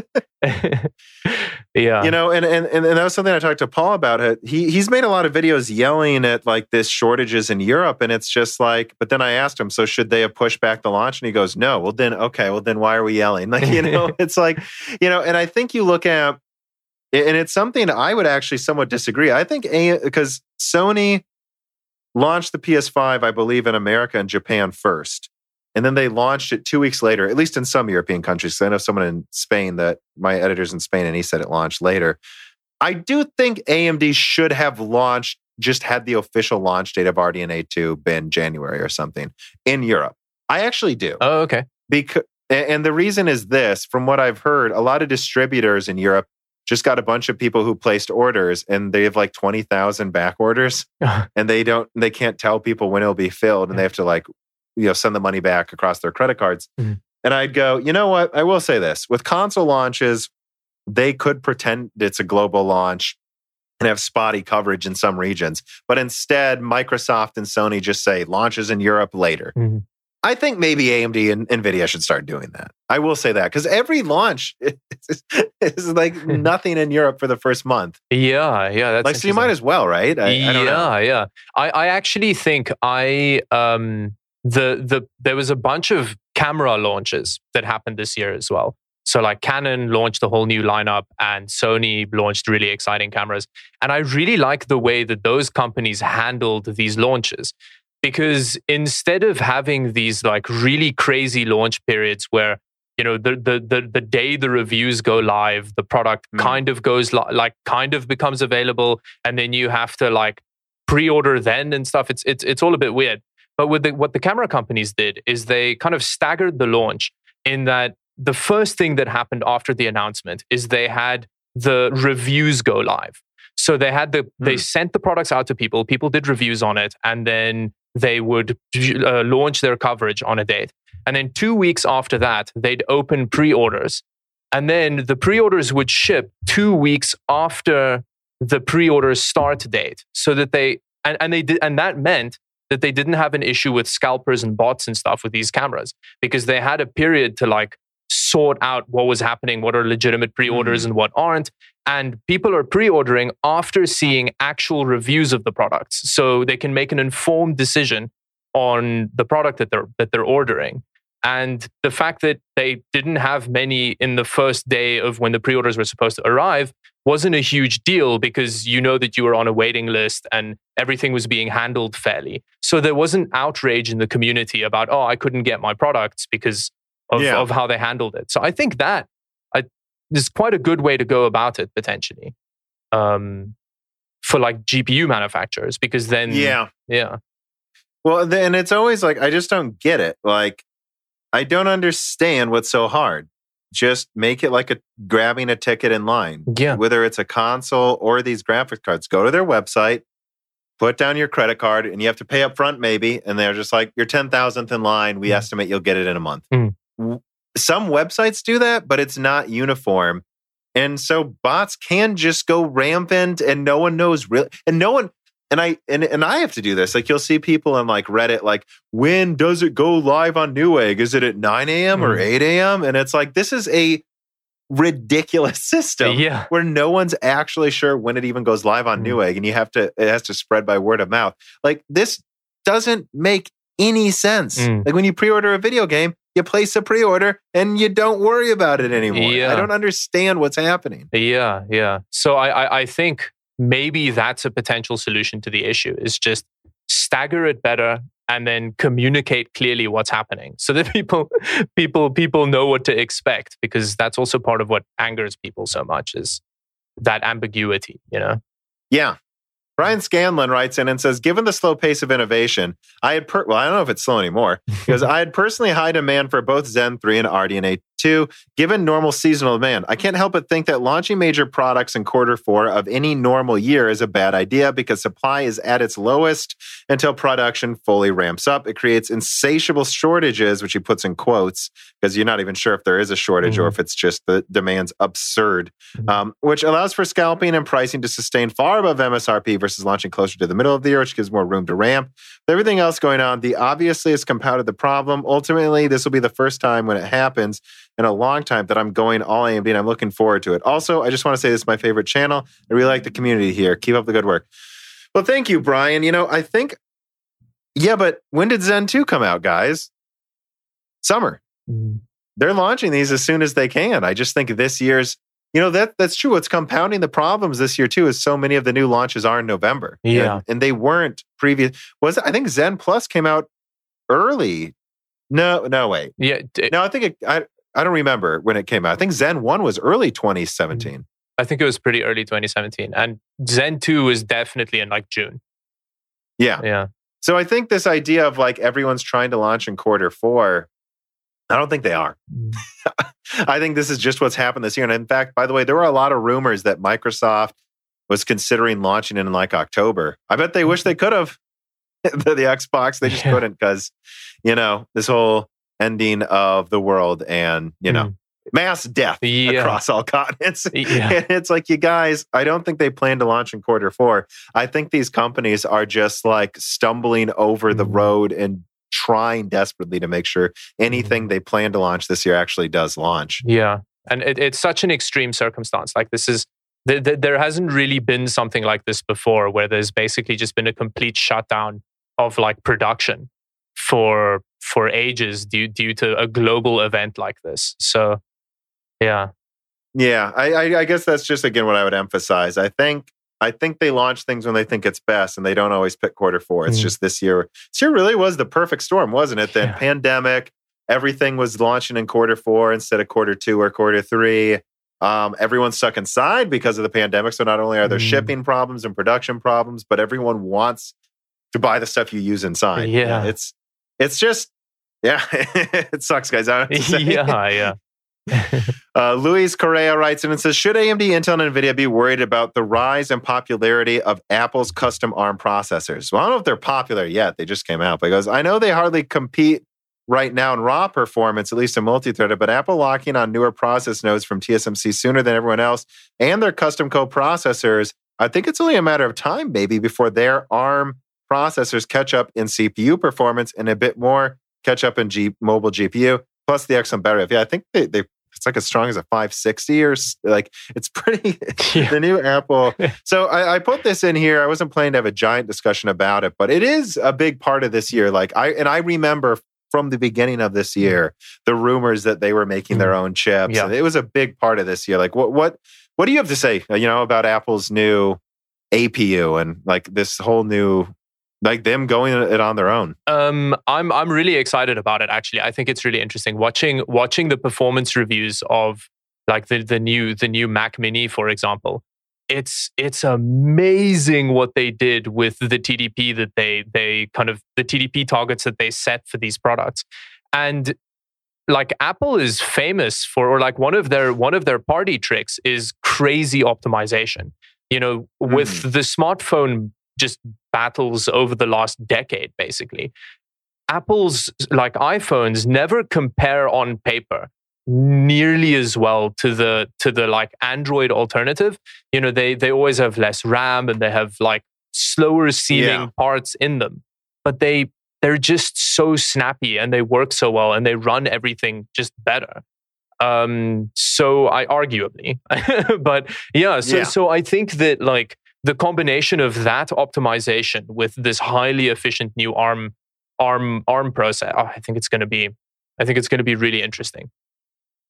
And, you know, I'm not willing to bet that this is the start of Apple. You know, like, I don't know how big it will get. This is their first generation. Who knows how fast they will innovate with succeeding generations. But, you know, I'm looking at right now, Apple is a $2 trillion company. Not only are they designing their own chips, but they're designing their own chips and they can then write the operating system around a few specific chips. Yeah. So the optimizations, it's like console level to the metal, like levels of optimizations. And it's even built around, like even they can even literally build the processor to use their stuff. It's not even just to the metal. It's that the metal is built to the operating. Like it's pretty crazy. So, and I think with how much money they have to spend on optimizing every app for it, making sure everything's compatible. Yeah, I don't know. They are on, you never know. They could be the next Intel. What happens if their CPUs get better and better? What happens if they start selling them in other products?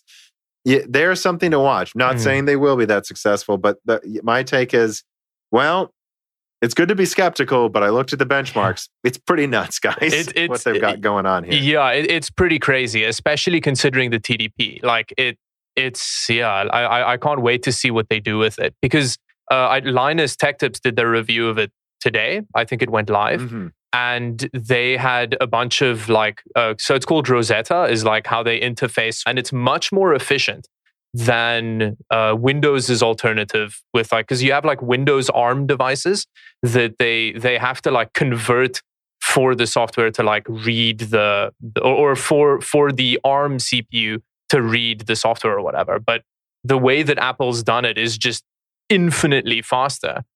So even when it comes to non-ARM optimized software, it runs really well compared to like Windows' alternative or whatever. So I think it's gonna. Well, and what I would say is that this is something I brought up to a couple people that are sources or just people in the industry. A lot less of this being like secret info and more so just being, what's your take on NVIDIA buying ARM? Yeah. Is this going to be a problem for Apple? And I had multiple people say, Apple's got a in perpetuity license to ARM architectures and IP up to like a certain level. Okay. And that Apple said that's all they'll ever need. Apple does not see this as an ARM CPU.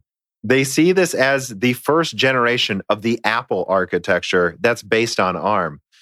They can do whatever they want with it from now on. And they're a $2 trillion company. Yeah. So if it starts to have more and more differences from ARM, they'll be like, we'll hire more programmers, don't worry. Yeah.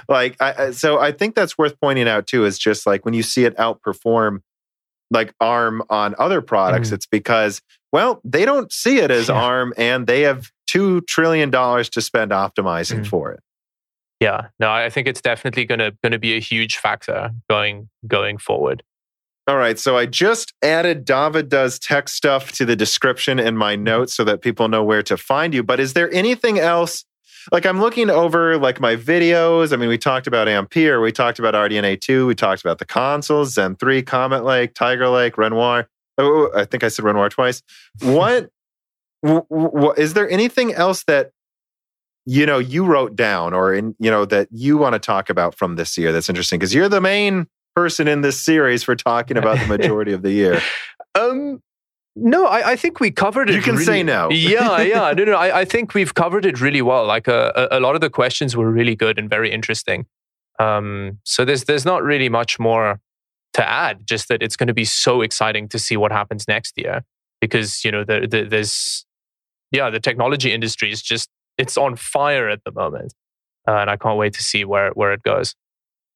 Well, yeah, I guess this is one final question I will ask you then. Looking towards 2021, do you think it's going to be less or more interesting than this year with the product releases? And so that is Intel Alder Lake, Rocket Lake, RDNA 3 may get a paper launch, and so may Zen 4. Although I think Zen 4 is more and more looking like 2022, to be honest. Okay. I think Zen 3 Plus is a thing, though. Oh, okay. Oh, so they'll like do like an XT equivalent refresh, or? So it could, from what I've heard, is it actually could be 5 nanometer Zen 3 with a 7 nanometer IO die using DDR5. So it actually might be more of a plus than Zen 1 Plus was. Oh, okay. That's interesting. So it's not just going to be like on AM5 too. I think it might be the launch of AM5 with Zen 3. Again, guys, not 100% confirmed, but the evidence to me suggests they have a Zen 3 Plus with DDR5 on AM5 coming out next year. And that, they'll just use 5 nanometer and a 7 nanometer IO die for the newest IO. So it'll kind of be like a stepping stone to Zen 4. So I think that's probably coming next year. Certainly that's coming in APUs for laptops too. That'll be really cool. That's a really exciting development. Actually moving like the first jump from AM4 since Ryzen dropped. I think that's going to be awesome. But to answer your previous question, I do think that next year is going to be more exciting, because at this point, all of these big jumps that we've seen the high-end versions of it. And it's the versions that that's not what people consume mostly. Like, I'm really excited to see what like the lower end of RDNA 2 and Ampere is going to look like, and what the Zen 3, like the low-end Zen 3 CPUs are going to be. That's the part that I find the most interesting and the most exciting, because that's what people buy, and I can't wait to see that stuff. Yeah, I think Navi 22 could end up being, the 3060 Ti is pretty cool, $400, kind of, not really. Is anything really the MSRP? It's like 10% weaker than the 3070 for less money, and I think once you get down to that level of performance, 8 gigabytes is fine. Again, once you get closer to 400, it's like, sure, 8 gigabytes, whatever, who cares? But I think it's competition, Navi 22 with 12 gigabytes of RAM. I think that's going to be, think about what it could do. Like, it's going to be like only 40 compute units. With 12 gigabytes of RAM, that's a 1440p monster. And I think Navi 23, by most accounts, is actually 32 compute units, which is really close to 40, but it lacks infinity cache. Okay. So, but it doesn't need an extra bandwidth. It'll just be a 1080p, 144, or who knows? Like, think about that, 32 compute units, so almost as many as the 5700, but clocked like 50% faster. Yep. That could be like a 1080p high refresh. Just, it could be insane, And think that will probably have 75 watt variants in laptops. And then what kind of price point are they looking at for that? Well, is any price real? Honestly, at this point, I think a large part of it is AMD is charging what they think they can charge against NVIDIA. Again, right, the PS5 has 40 compute units at 2.2 gigahertz, uses 200 watts. The Xbox fits 52 compute units and 200 watts. So, I think, what do you think they can do with like 24 compute units in an APU and a laptop on 5 nanometer? Yeah. I think you're looking at probably Xbox Series S performance in thin laptops late next year. So that would be really awesome. That would be really cool. And I also want a replacement for the RX 580. That price point needs an update. We need Polaris to be dethroned. Well, I think a big problem with that is 16 nanometer wafers cost like, I think $3,000 right now, right? And they can make probably, do not quote me, guys, probably like 100 cards or 200 cards off of that or something. Maybe it's less. I probably put in a completely incorrect number, but the point is the wafer cost, like $3,000 per wafer. 7 nanometer is about $9,000 as of this month, I think, $9,000 per wafer. So actually, the wafer cost isn't that much. You're talking about spending $50 for the die versus $20. Okay. $30 more. But then it's like, we're kind of been stuck with GDDR5 on these low-end cards. GDDR5 is like $4 a gigabyte. GDDR6 is like $8 or $6 or $7. So you're not really saving that much money. The problem becomes when you have a $50 die, a $40 PCB, we're already up to 90. Now, 4 gigabytes isn't enough. It's kind of really hard. And then you add a $40 cooler. It's kind of hard to make any discrete graphics card for less than 200 these days. Yeah. And so I don't know if we're ever going to dethrone Polaris until DDR5 comes out and they can start putting that on stuff. Like, because I really don't know. I don't know. I think APUs are just going to more and more be what you should expect for $100. And it's just this awkward period where if you want a $100 graphics card, check the used market. I don't know. Yeah. Not now, apparently, though. Yeah. At the moment, even used is difficult. Yeah, that's actually an interesting, like to have the parts breakdown in cost like that is really interesting. Because it does so clearly highlight how difficult it is and how amazing Polaris has been and why it still is in the position that it's in, because it's not cost effective to do anything more powerful. Well, and I think it's worth talking about how Polaris was designed from the beginning to possibly last for 5 years. Same with Vega, by the way, because AMD stock price when Polaris was being designed was about $3. It's now like almost 100, I think. So you have to remember, again, people talk about, things were really scary for AMD in 2015. And in hindsight, we can say, double thumbs up, they're doing great. But that's only in hindsight. Really, guys, I just had an investor on about a month ago who was talking about it. He's like, no, they almost went out of business. Like, no, really, they almost went out of business, guys. So they designed Polaris to be cheap and easy to spit out, possibly for 10 years. And so it's hard for them to compete with a card that was designed in times of scarcity. Like, how do you compete with something that was always designed to be cheap to make? And also, I think 5 nanometer is $14,000 to $16,000 a wafer. So again, you can fit twice as many transistors. Well, not really, like 50% more transistors in the same space. So it's not exactly twice as expensive, but I don't know that they're going to be making that many cheap 5 nanometer cards anytime soon.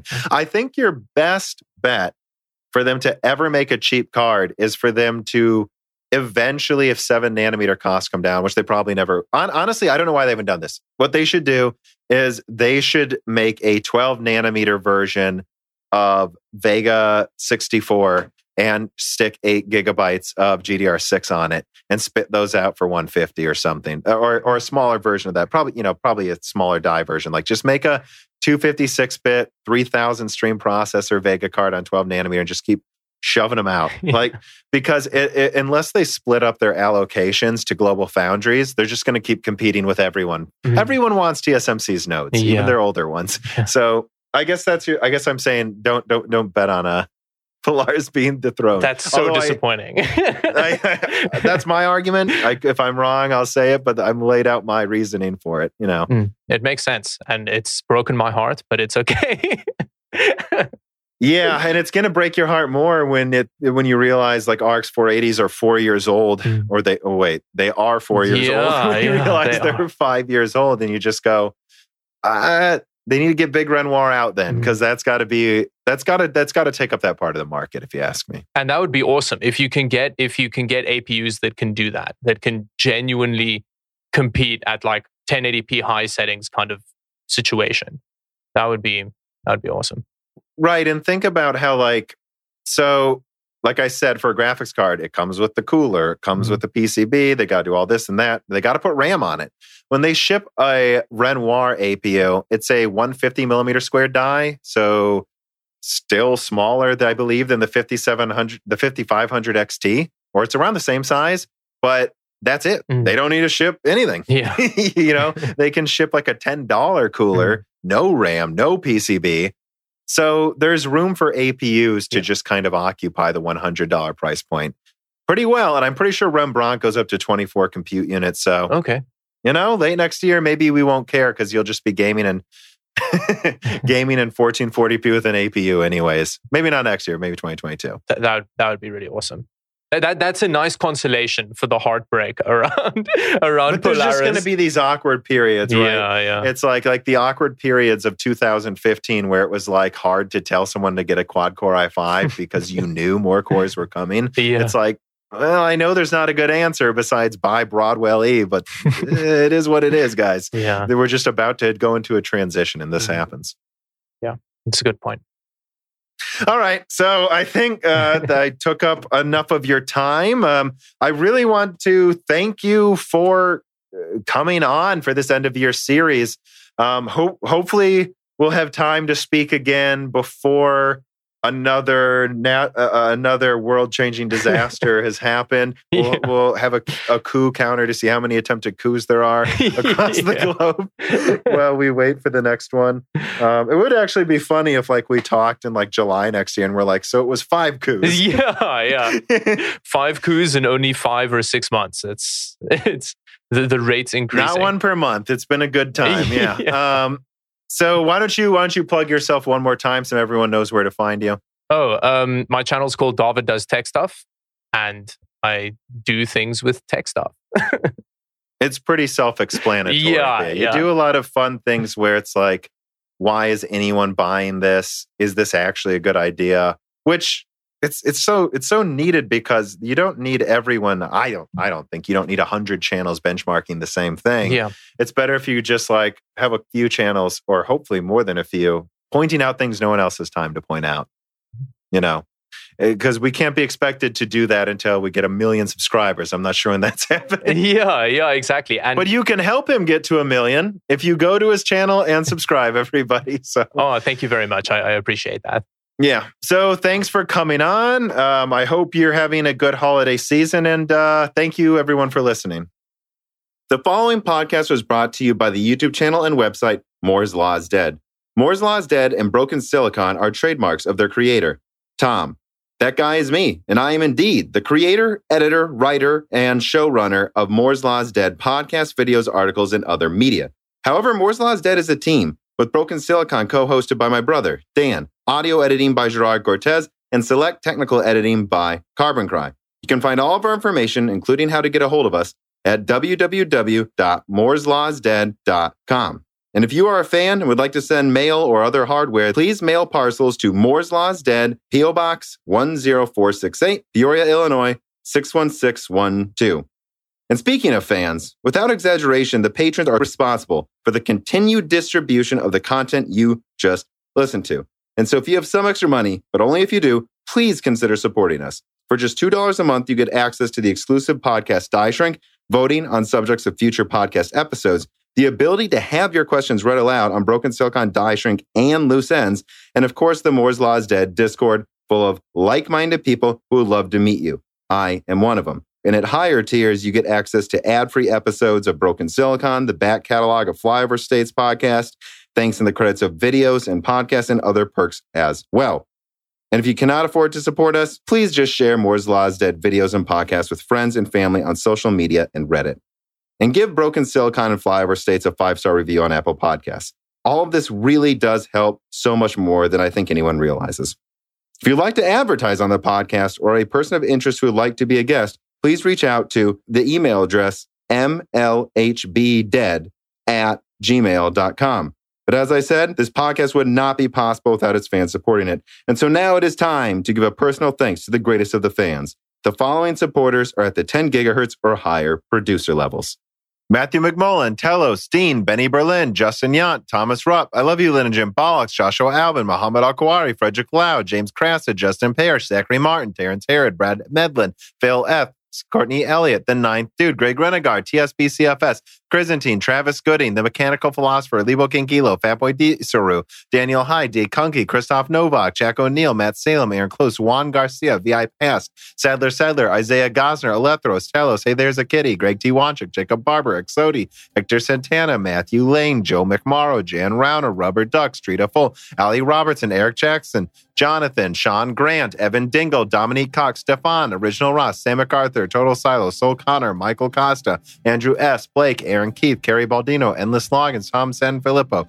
Justice Brennan, Ivan K., Trevor Powers, Cyan Nora, Alenia, Joshua Staveness, Daniel Nishbal, Franco Frederic, Hardware Numbers, Alex Carastillo, Dark Rain 2049, Leighton Perry, Joseph Karaman, Carlos Feldes, Carnivore Bear, Macdo226, Saber Z. Birds, Licky, Matt Berzagi, David Cowden, Ricky Tan, Garanadin, Patrick J.S., Justin Staples, Freddie Canoas Jr., Christopher Foster, Kiwi Phil, Joaquim Hagen, Sarah Light, Anthony Gareffa, Matthew Griffin, Alex, Joseph Loria, Cal Marco, Deke, Cheesy Ramen, Raul Abaneni, Master Andy Wan, Jake Dude 23, Brian Riggleman, Chris Williams, Ryan Deniscu, Dave McCoy, Valko Malev, Messiers, Paul Bogdan, Morton Svensson, Andrew Thomas Summers, Maurice Courtois, Matthew J. Link, Mose from Oz, Mai Sharona, Derek File, Roman, Jacob Stankiewicz, Jake Pim, Wakir Khan, JBG, Stephen Hart, Christopher A. Butler, Charles Antoine Fouteau, Peter Moore, Chris Licata, Justin Thomas, Sam Miller, James Kitchens, Kevin Chen, Shakir, Dean Dispotsky, Paul J., My Name is Nobody, Ruben Marr, Luis Correa, John Jamison, Eshel Dar Epstein, Luca, Anders Bervin, Matthew Lazier, Tim Robbins, hardforum.com, Susanna Maria, Stu, Dystopiat, Arpit Sharma, and of course, thank you to Sahara for the music.